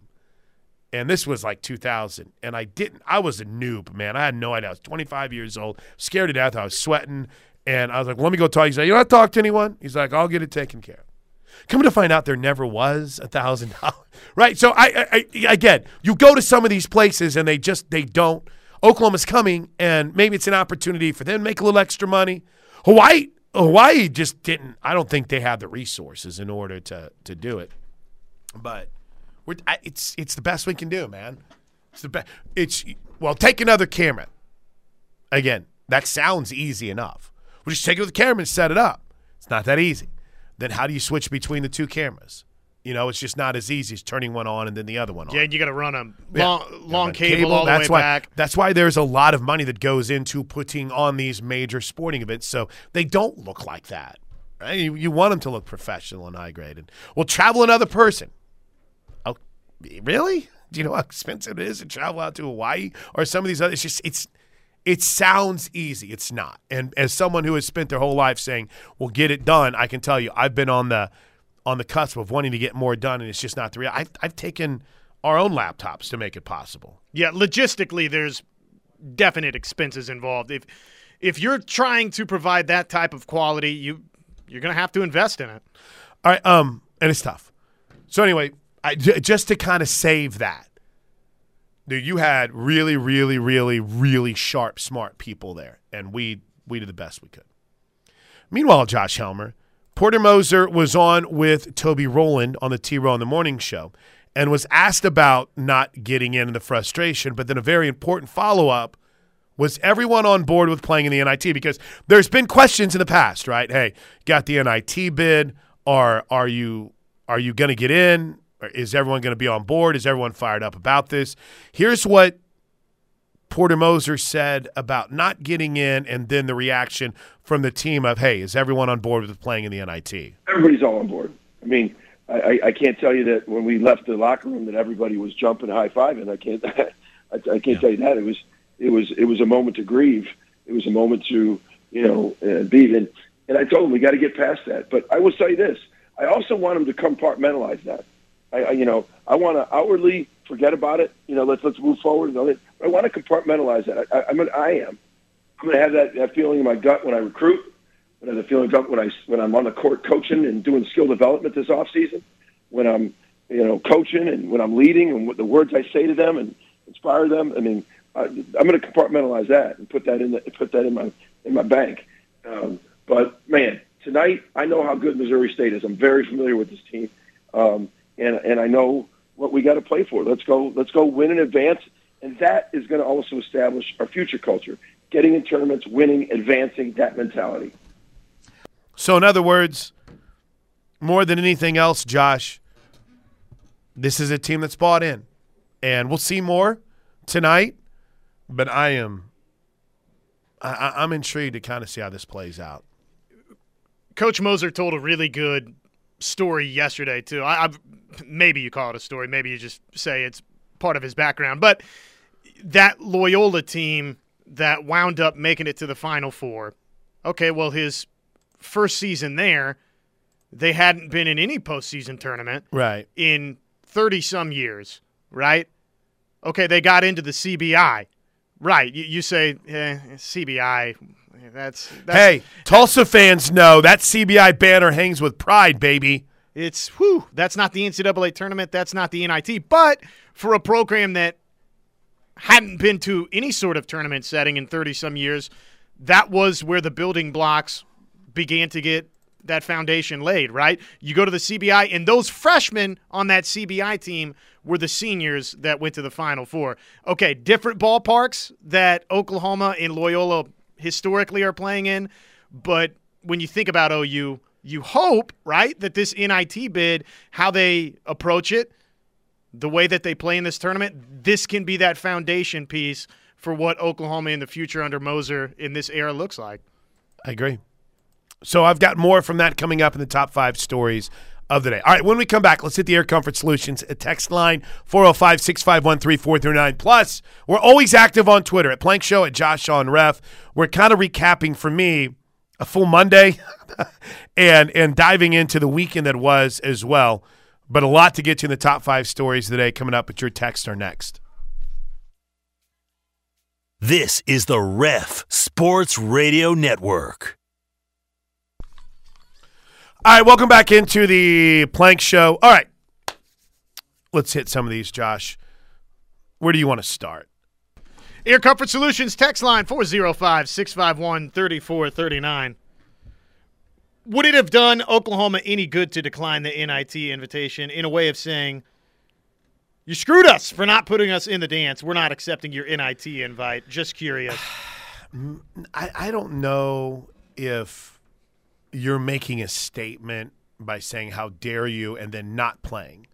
I think your bigger statement is saying, how dare you, and going out and proving them wrong. I get what you're saying, right? And that's kind of what Porter Moser said. You know, hey, grieve, be upset, be mad, but I don't think you're doing a service by saying, yeah, well, we're not playing, take that. Your better chance to make noise is to show up and just win the whole bleeping thing, in my opinion. How many other bubble teams played 5 games against number 1 seeds? Not a one. None? Not a single one. Not a single one. Not even close. Not even close. I did want to respond to that. The camera shot that someone recorded from their phone was better than Sooner Vision. No, it wasn't, you smart ass. It wasn't. It just was not. I told you what we're trying to do and what we had to do. You can be a jerk about it and complain the whole time, or you can sit back and understand that we're doing everything we possibly can to make it as – I mean, Patrick – I don't think Patrick Dunn would mind me saying this. He doesn't know anything about setting up a camera, and we had to do it on a road trip to Arizona because Arizona was like, yeah, you can't use our stuff during your games. It's just – that's the reality of it. Sorry, not sorry for working hard and trying to do the best job we can. But if you want to be a jerk about it, that's fine. I don't care. Say what you want to say. If Jossie hits 5 more, is it true that she will have the most home runs of any college player, baseball included? Yes, we said that on this show. Pete Incaviglia holds the record at 101 for baseball, and I don't know. It is kind of tough to see what the reaction will be to that. I'm sure there'll be. Did you see the baseball guy that got absolutely just, or I don't even know if he's a baseball guy or if he was just a troll that was trying to talk about softball. They give him a bigger ball. Travis Davidson just eviscerated him. Yeah, bless his heart. I had like 5 tweets going to eviscerate that guy too, but I kind of thought that was the attention he wanted, so I didn't. Yeah, here's the attention you ordered, but no thanks, not giving it to you. Plank, we can tell you've been softballing. You just called Josh Jossie. Did I? Did I call you? I think I started to and caught myself, I think is what happened. Yeah, you said Joss. Joss.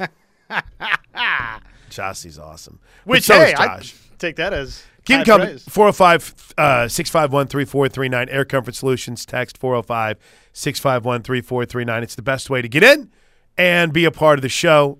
And now that I can see him, when you're smart aleck, I can get your number and spam the heck out of you.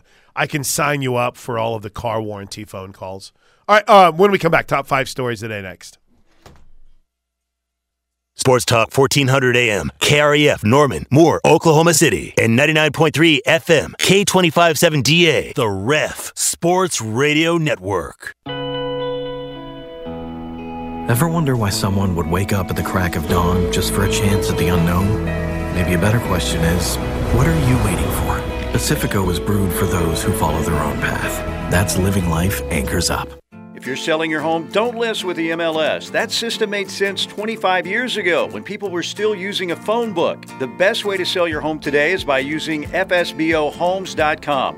Most homes on FSBOHomes.com sell faster than the market average for more than the appraised value and without an agent on the listing or buying side, saving you up to 6% of your home's price in needless commissions. So don't waste all your money on agents. Sell your home using FSBOHomes.com. Want to join a bracket challenge with a chance to win a brand new 55-inch smart TV? Well, you want to join the Refs Bracket Challenge. Why don't you explain this to me like I'm 5? Just visit KREF.com. Click the Bracket Challenge banner on our homepage. Log into your ESPN.com account. Join the group, the Ref Bracket Challenge. Enter the group password, the-ref, and then fill out your bracket. Done and done. The Refs 2022 Bracket Challenge is brought to you by Elite Roofing Systems. Elite Roofing Systems is locally owned and operated, serving all of Oklahoma's roofing needs in the greater Oklahoma City and Tulsa area since 2010. When storms take a toll on your roof this spring, make the elite choice with Elite Roofing Systems. Visit EliteRoofOK.com for more information. Make the right call. Join the Refs Bracket Challenge by March 17th before the games tip off, and you'll have a chance to win a 55-inch smart TV, courtesy of Elite Roofing Systems. Buffalo Wild Wings win-win value lineup gives you and your friends more for less. With buy one, get one half off traditional wings every Tuesday. Buy one, get one free boneless wings every Thursday. And $3 tolls every day. Only at Buffalo Wild Wings.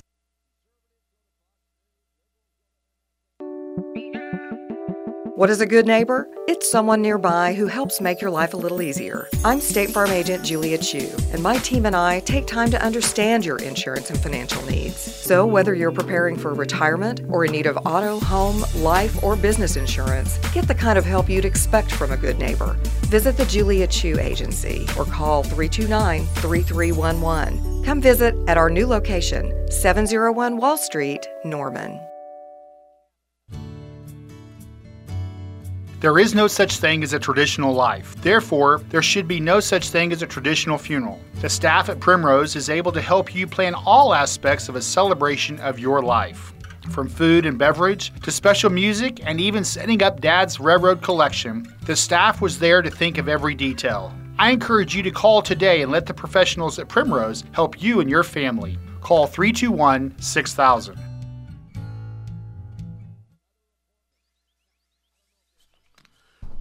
Dude, I cannot get away from it. It's back on another channel.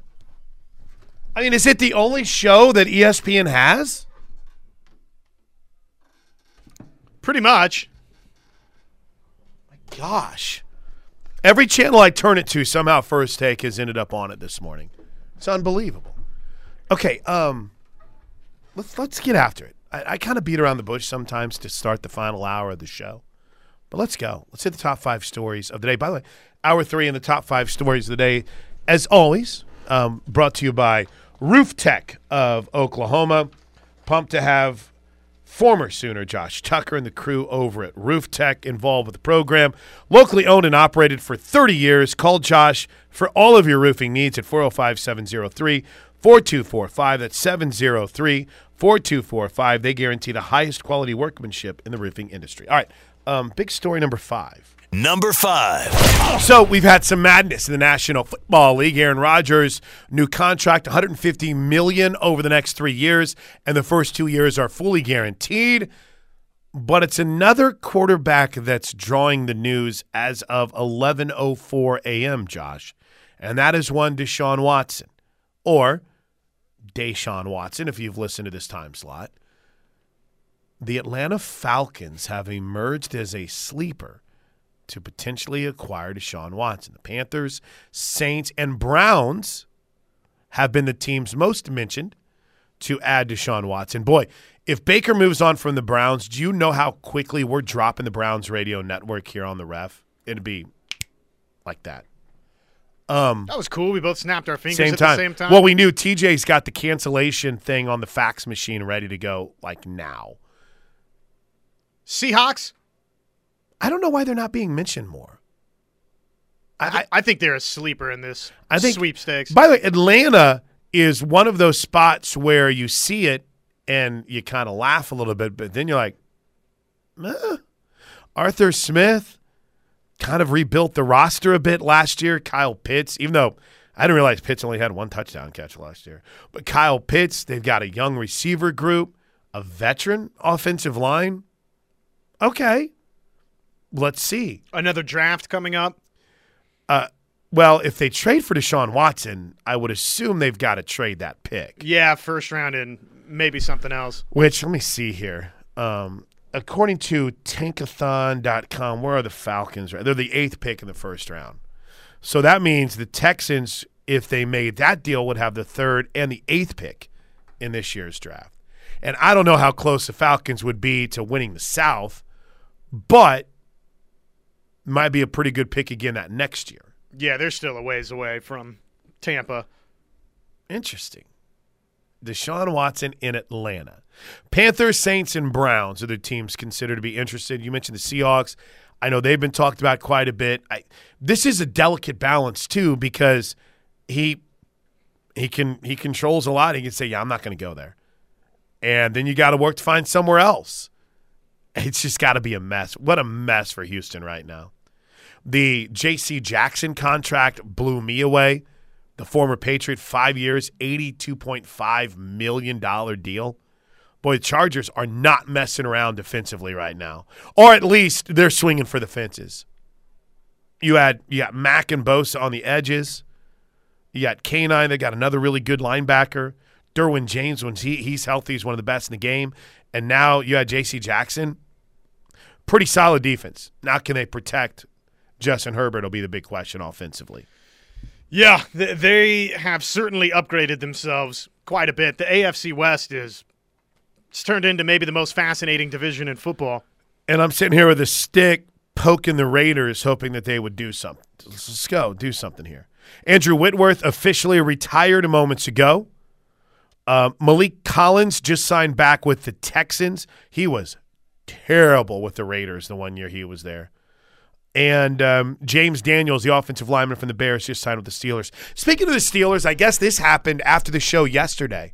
Mitch Trubisky as the next quarterback in Pittsburgh. Are you in? No, I'm not in at all. I hate it. But in regards to the Deshaun Watson sweepstakes, you thought that Pittsburgh would be one of the teams potentially in play there. Now you don't. I still think Pittsburgh could draft a quarterback here. I do. I like Mitch Trubisky, but I also watched Mitch Trubisky in Chicago, and everyone's like, gosh, did you see his record as a starter? That was when they had a really good roster. When they got Khalil Mack in his prime, they had Danny Trevathan, that was a really good linebacker.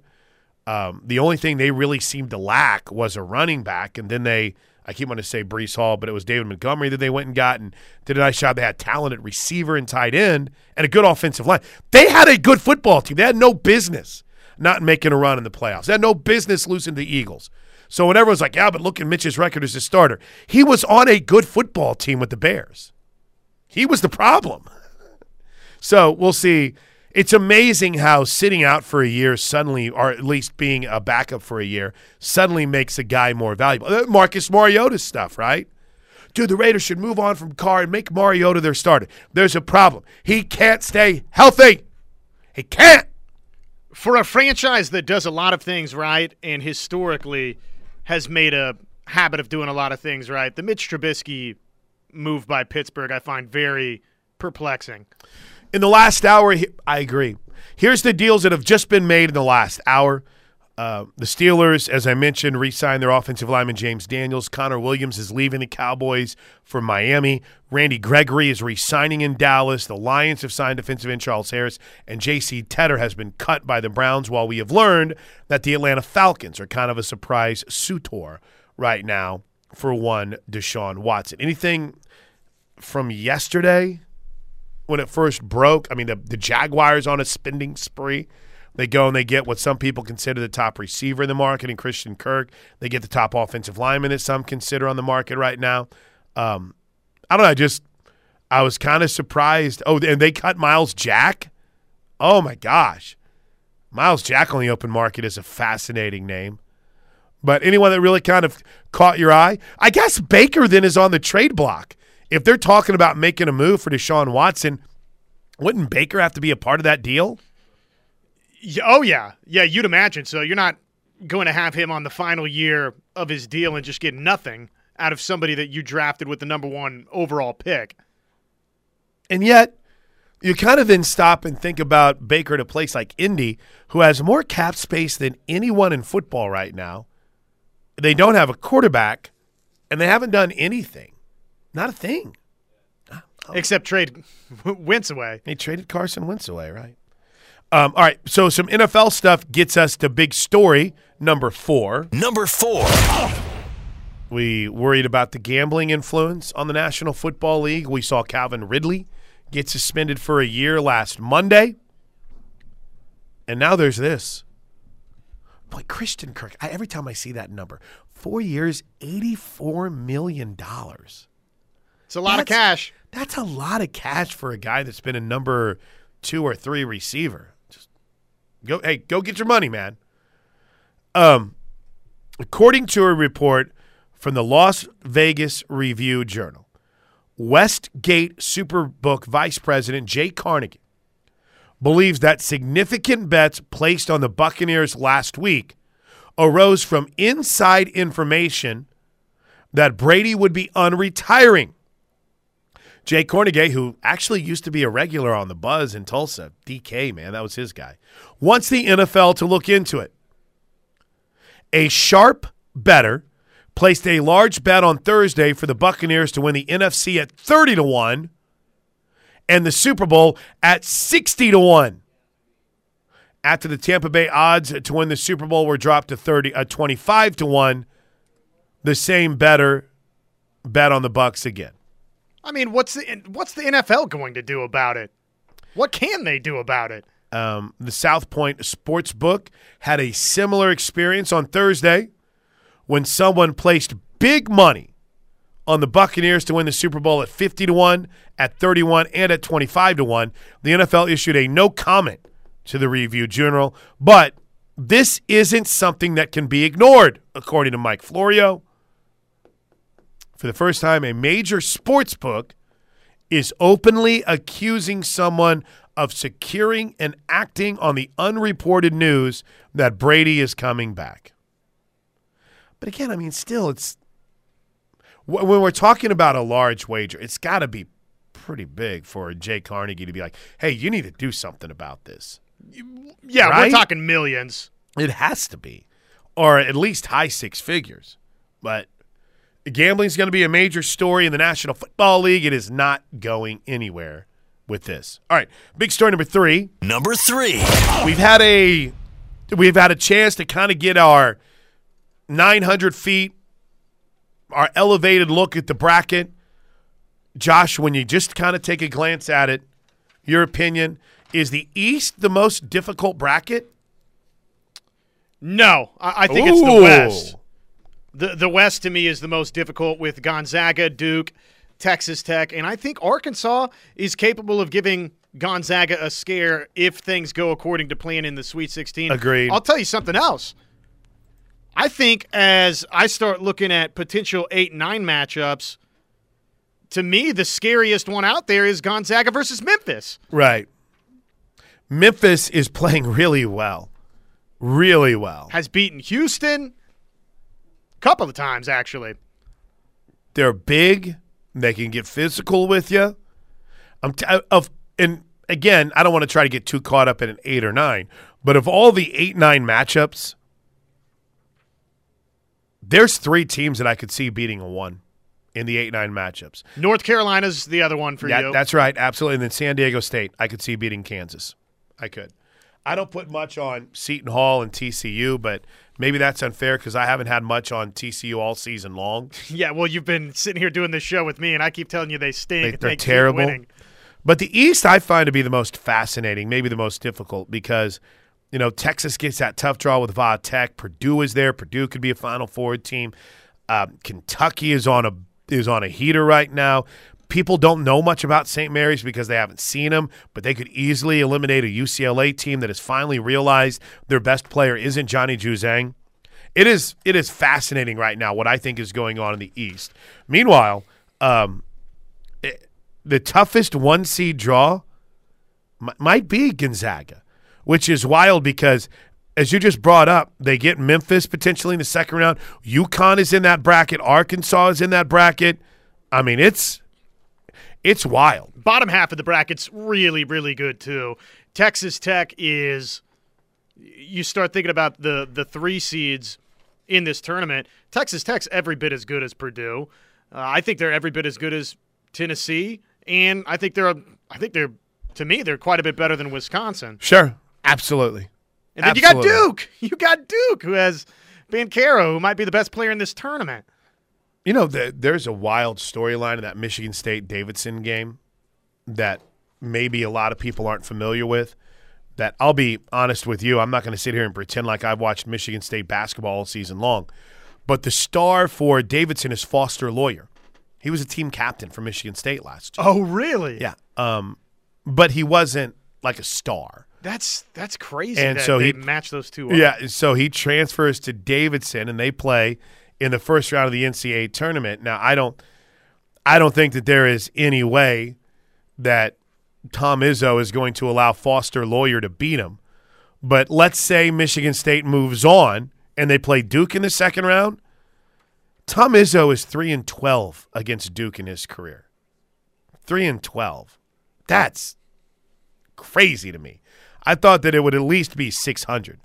But Izzo's only won 3 of their 15 matchups against Duke. Man, and on this Coach K farewell tour, don't you just need kind of that love fest between Izzo and Coach K and how great they both are? Sure. There's just, wow, what pillars of the sport. Stylistically, there's some interesting matchups too, right? Where you could potentially see Purdue.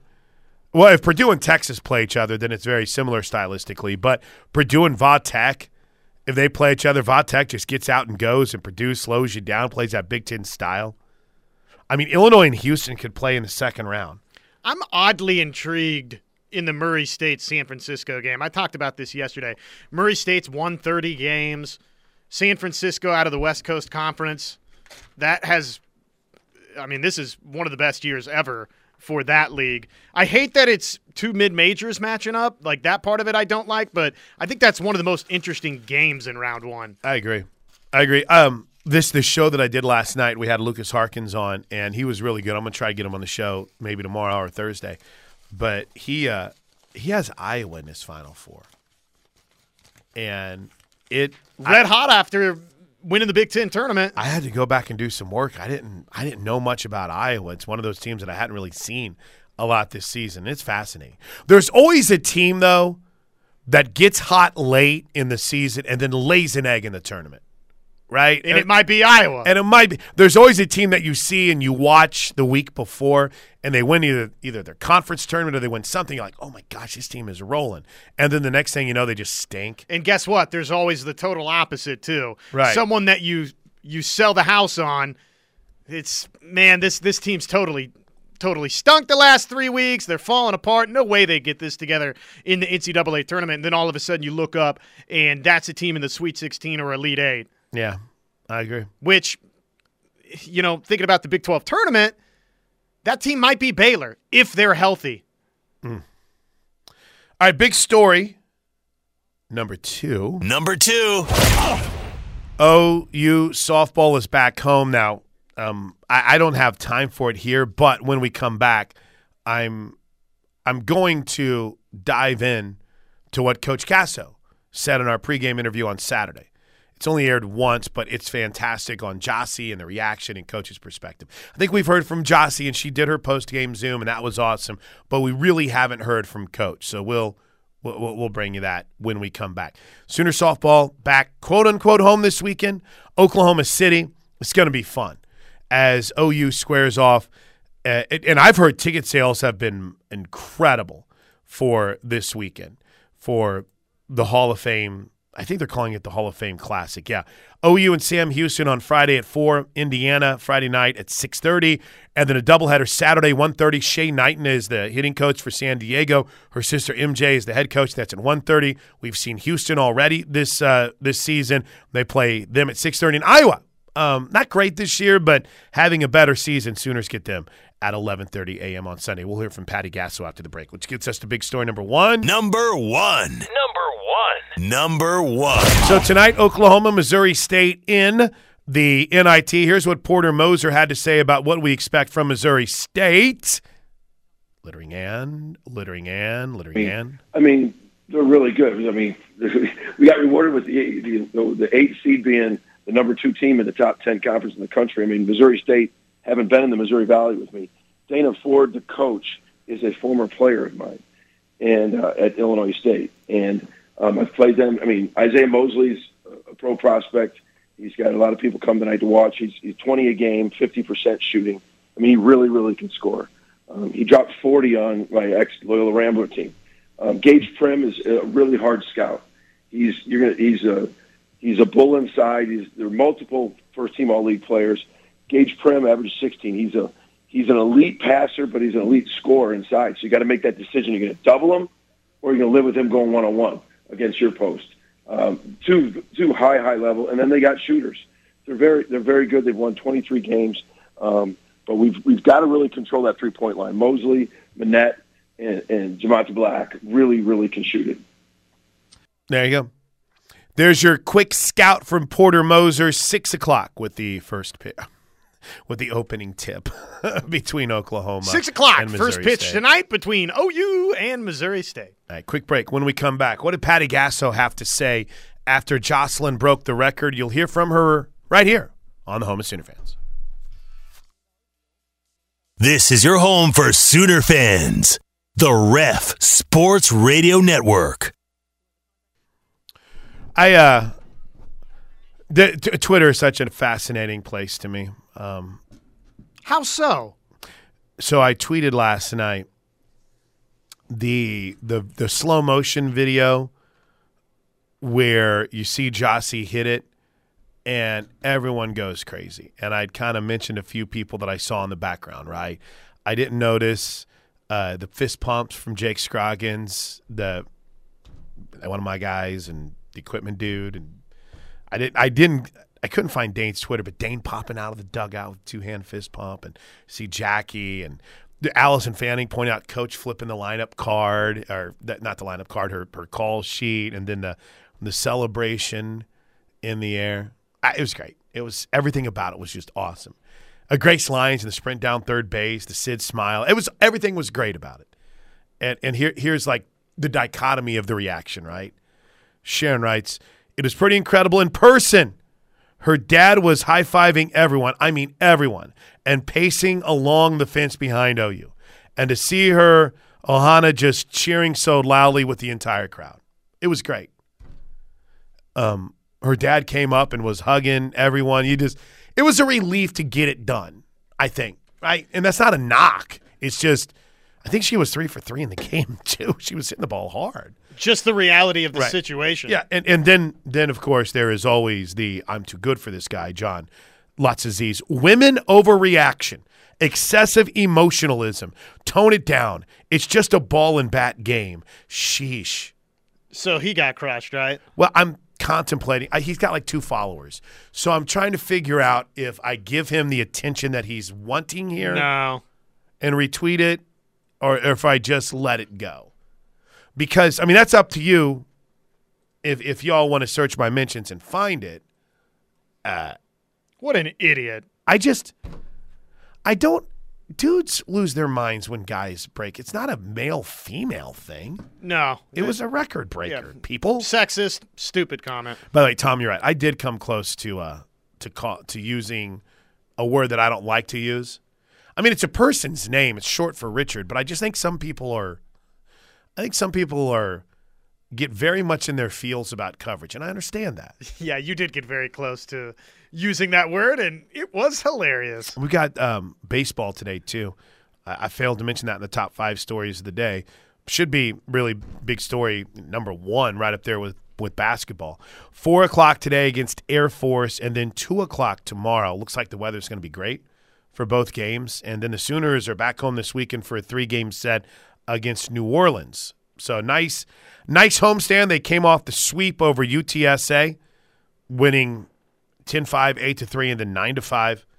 So they're on a nice little heater here, having won 4 straight games with Air Force today. And did I see that correctly, that Air Force flew in on Air Force 2? Did Toby said that? TJ?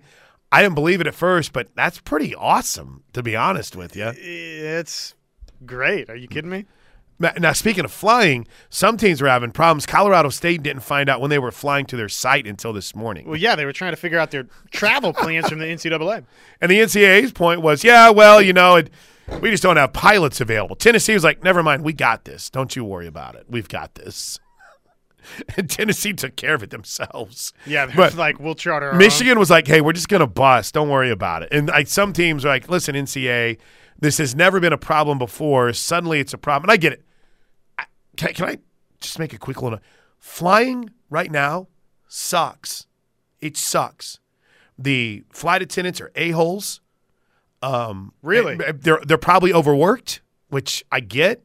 The schedules, if they're not too tight, they're too loose. Flights are canceled left and right because they're not. But it sucks to fly right now, and everything is overpriced. Everything. You would think that in some ways they might look at it and say we have a flawed business model because it costs enough to fly, and then we gouge you for every penny we possibly can. Oh, you want to fly with a second bag? That's $80, sir. Well, I'll carry it on. Well, then you carry on to save money, and you're taking all the storage. I mean, it sucks, dude. So I completely understand where someone might say, hey, we'll go ahead and we'll just drive. We'll get there driving. And that's a grand undertaking to send that many teams. But I mean, come on. I get it. This is your big event of the year. It's not like it snuck up on you. You've known. As we've learned, though, a lot of things find their ways to sneaking up on these big organizations. Oh, my gosh. Well, one thing didn't sneak up on us, 96 for Jocelyn Alo. I talked to Patty Gasso the morning after the game. Here's what Coach had to say. I don't know, a 96, pretty special moment here, wasn't it? It was, man. I will remember this and cherish this forever. I think just God had his hands on how this all played out. The fact that it's happening here on this field where she won state championships and in front of her family when her family can't all get to the mainland. And I mean, everything about it was just a storybook, and it's very special. The last time she played on this field, she had 4 at-bats and saw 16 pitches. They walked her. So it was kind of nice to see that. And then just to, see the class from Hawaii. I know we're squaring off against them today, but just everything about this was, I thought it was pretty cool. It was. I Coach Coolin, just the gesture that he had and just understanding what this is about. And that was a little bit of the frustration was, do you understand that we're still playing a game? Do you understand that, if you're up 8-0 and you're intentionally walking Jocelyn Alo, to me, you just don't understand what's going on, like what the message that we're sending. What was the coolest part too, Plank, was after the pitcher got pulled, the entire stadium, including our team, was standing and giving her a standing ovation and it's to him for allowing her to pitch. You can get Jocelyn Alo out. She doesn't come up and hit a home run every at-bat. And so I appreciate playing to win and allowing your pitcher to try to win a big at-bat and a big battle than saying we don't want our program to be known for that. No one's going to remember. No one's going to remember that. Coach Seymour, and I'll let you get out of here. First, this might be a weird way to phrase it, so slap me around if it is, but is it almost a relief now going forward with this in the rear view? I'm not going to slap you. You're exactly 100% right.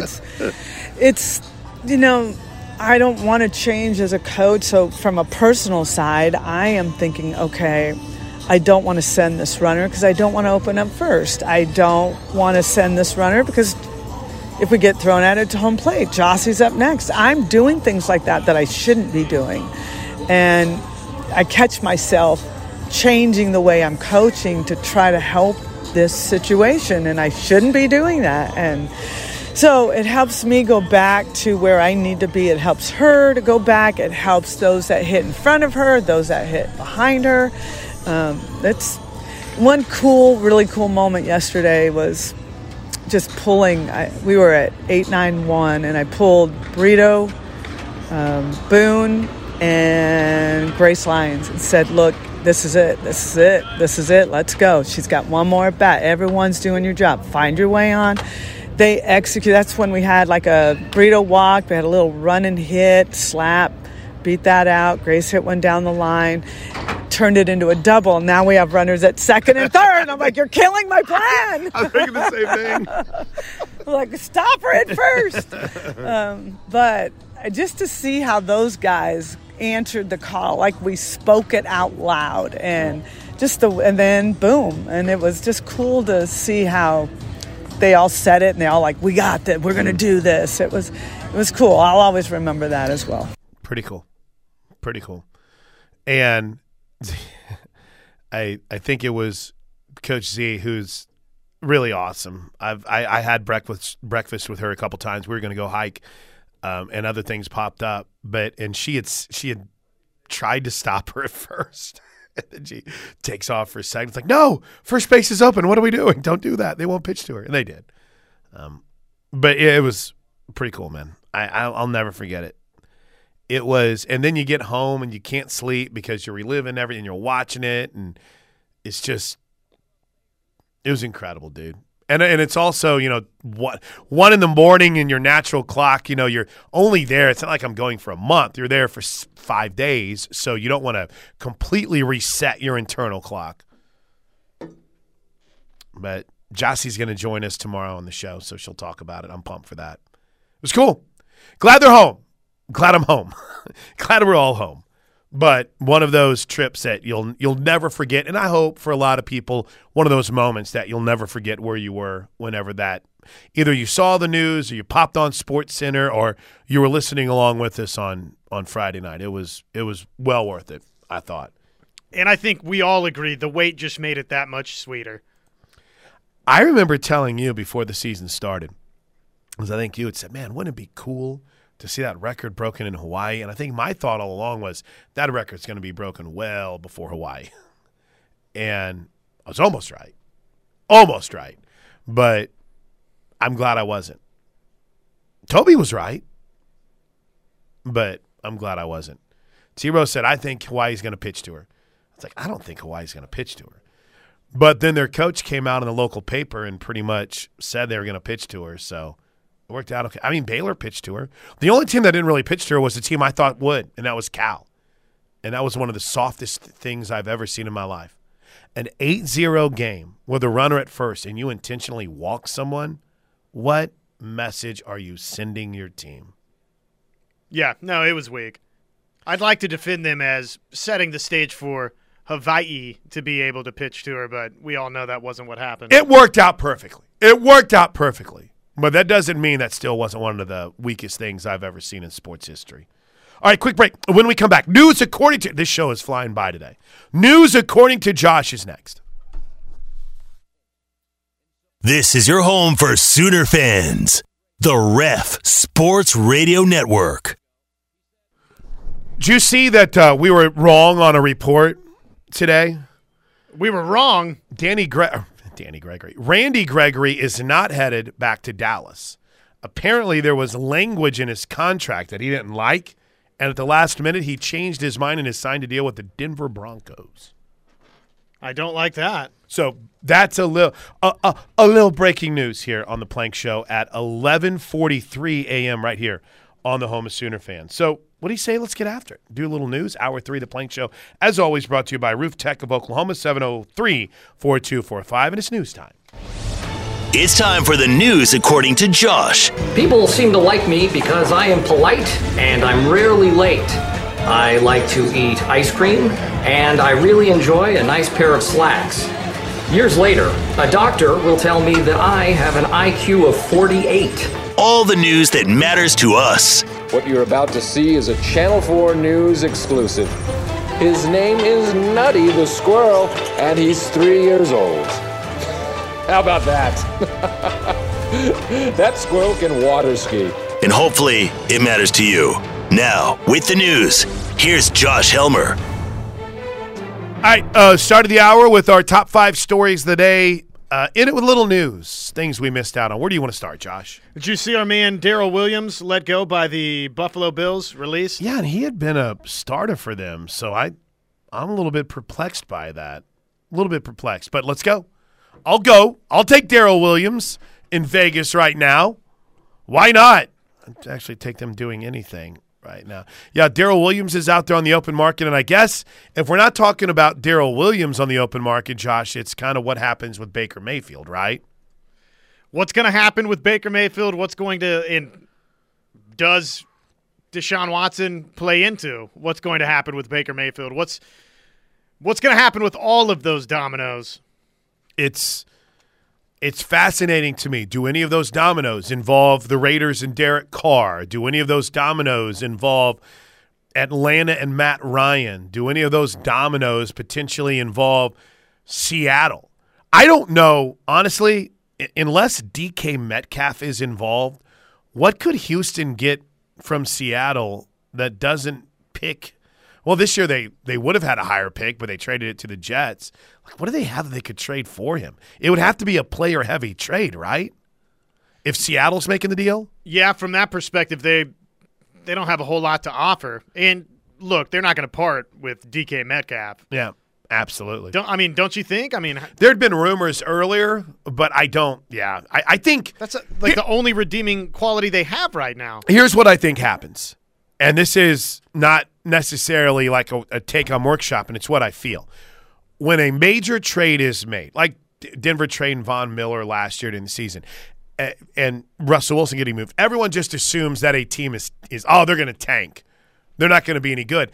And sometimes you might that couldn't be farther from the truth. And I think that's what's happening with Seattle right now. I don't think they're wanting to tank. I don't think they're going to tank, Josh. I think that they're looking at a way in which they can continue to improve their roster. That's my opinion. Oklahoma, 4 o'clock today, getting after it, 2 p.m. tomorrow versus Air Force. It'll be Braden Carmichael versus Air Force this afternoon. Braden Carmichael is awesome.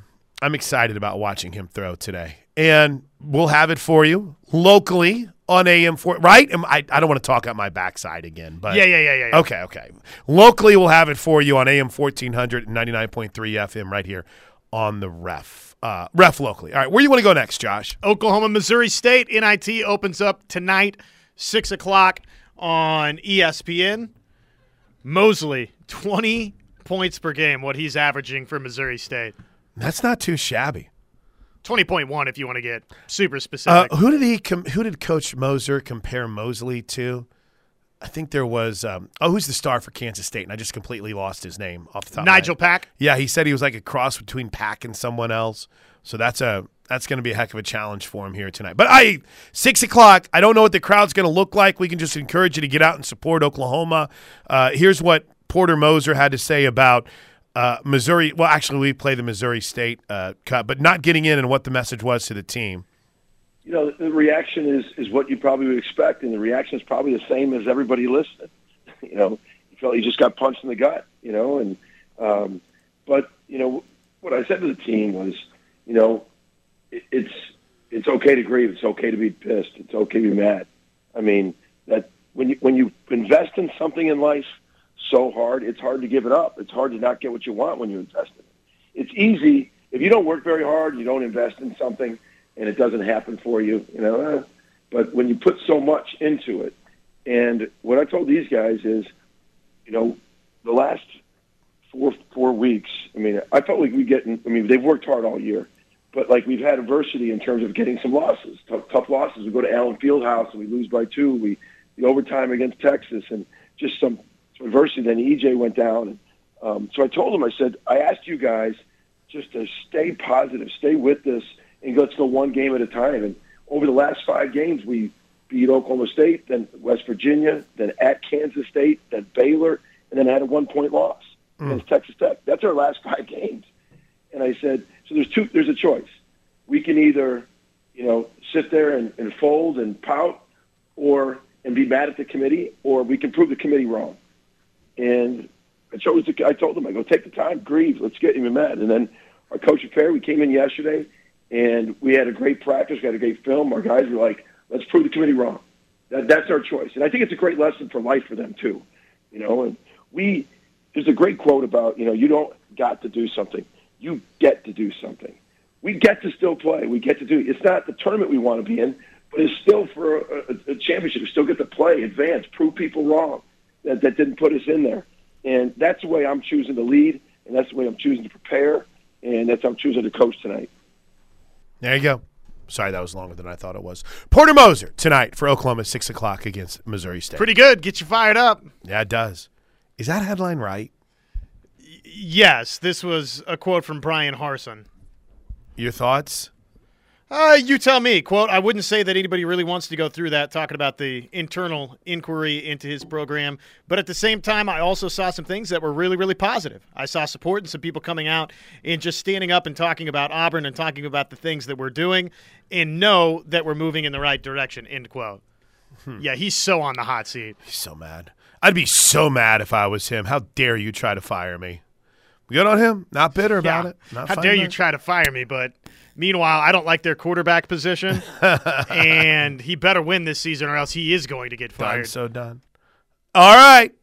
All right, Josh. One more segment left before Steely and Thune at noon take over. Anything else you were missing out on in the news? I don't think so. We've talked about Aaron Rodgers and the deal that he got. Yeah, man, a lot of money. And now we wait and kind of see what happens with Tyrann Mathieu for your guys after you sign Justin Reed. Yeah. Safety position. Heck of a signing, man. I love that signing. 3 years, $30.5 million, I think. Maybe unreal. 31.5. All right, quick break. We're back to wrap it up next on The Plank Show. This is the Ref Sports Radio Network. All right. I've identified 4 upset possibilities. And it sucks because anymore taking like a 10 over a 7 isn't even considered an upset, right? It's like, not an upset. That happens all the time. But I think Loyola Chicago could get Ohio State in the first round. That's one upset I'm keeping an eye on.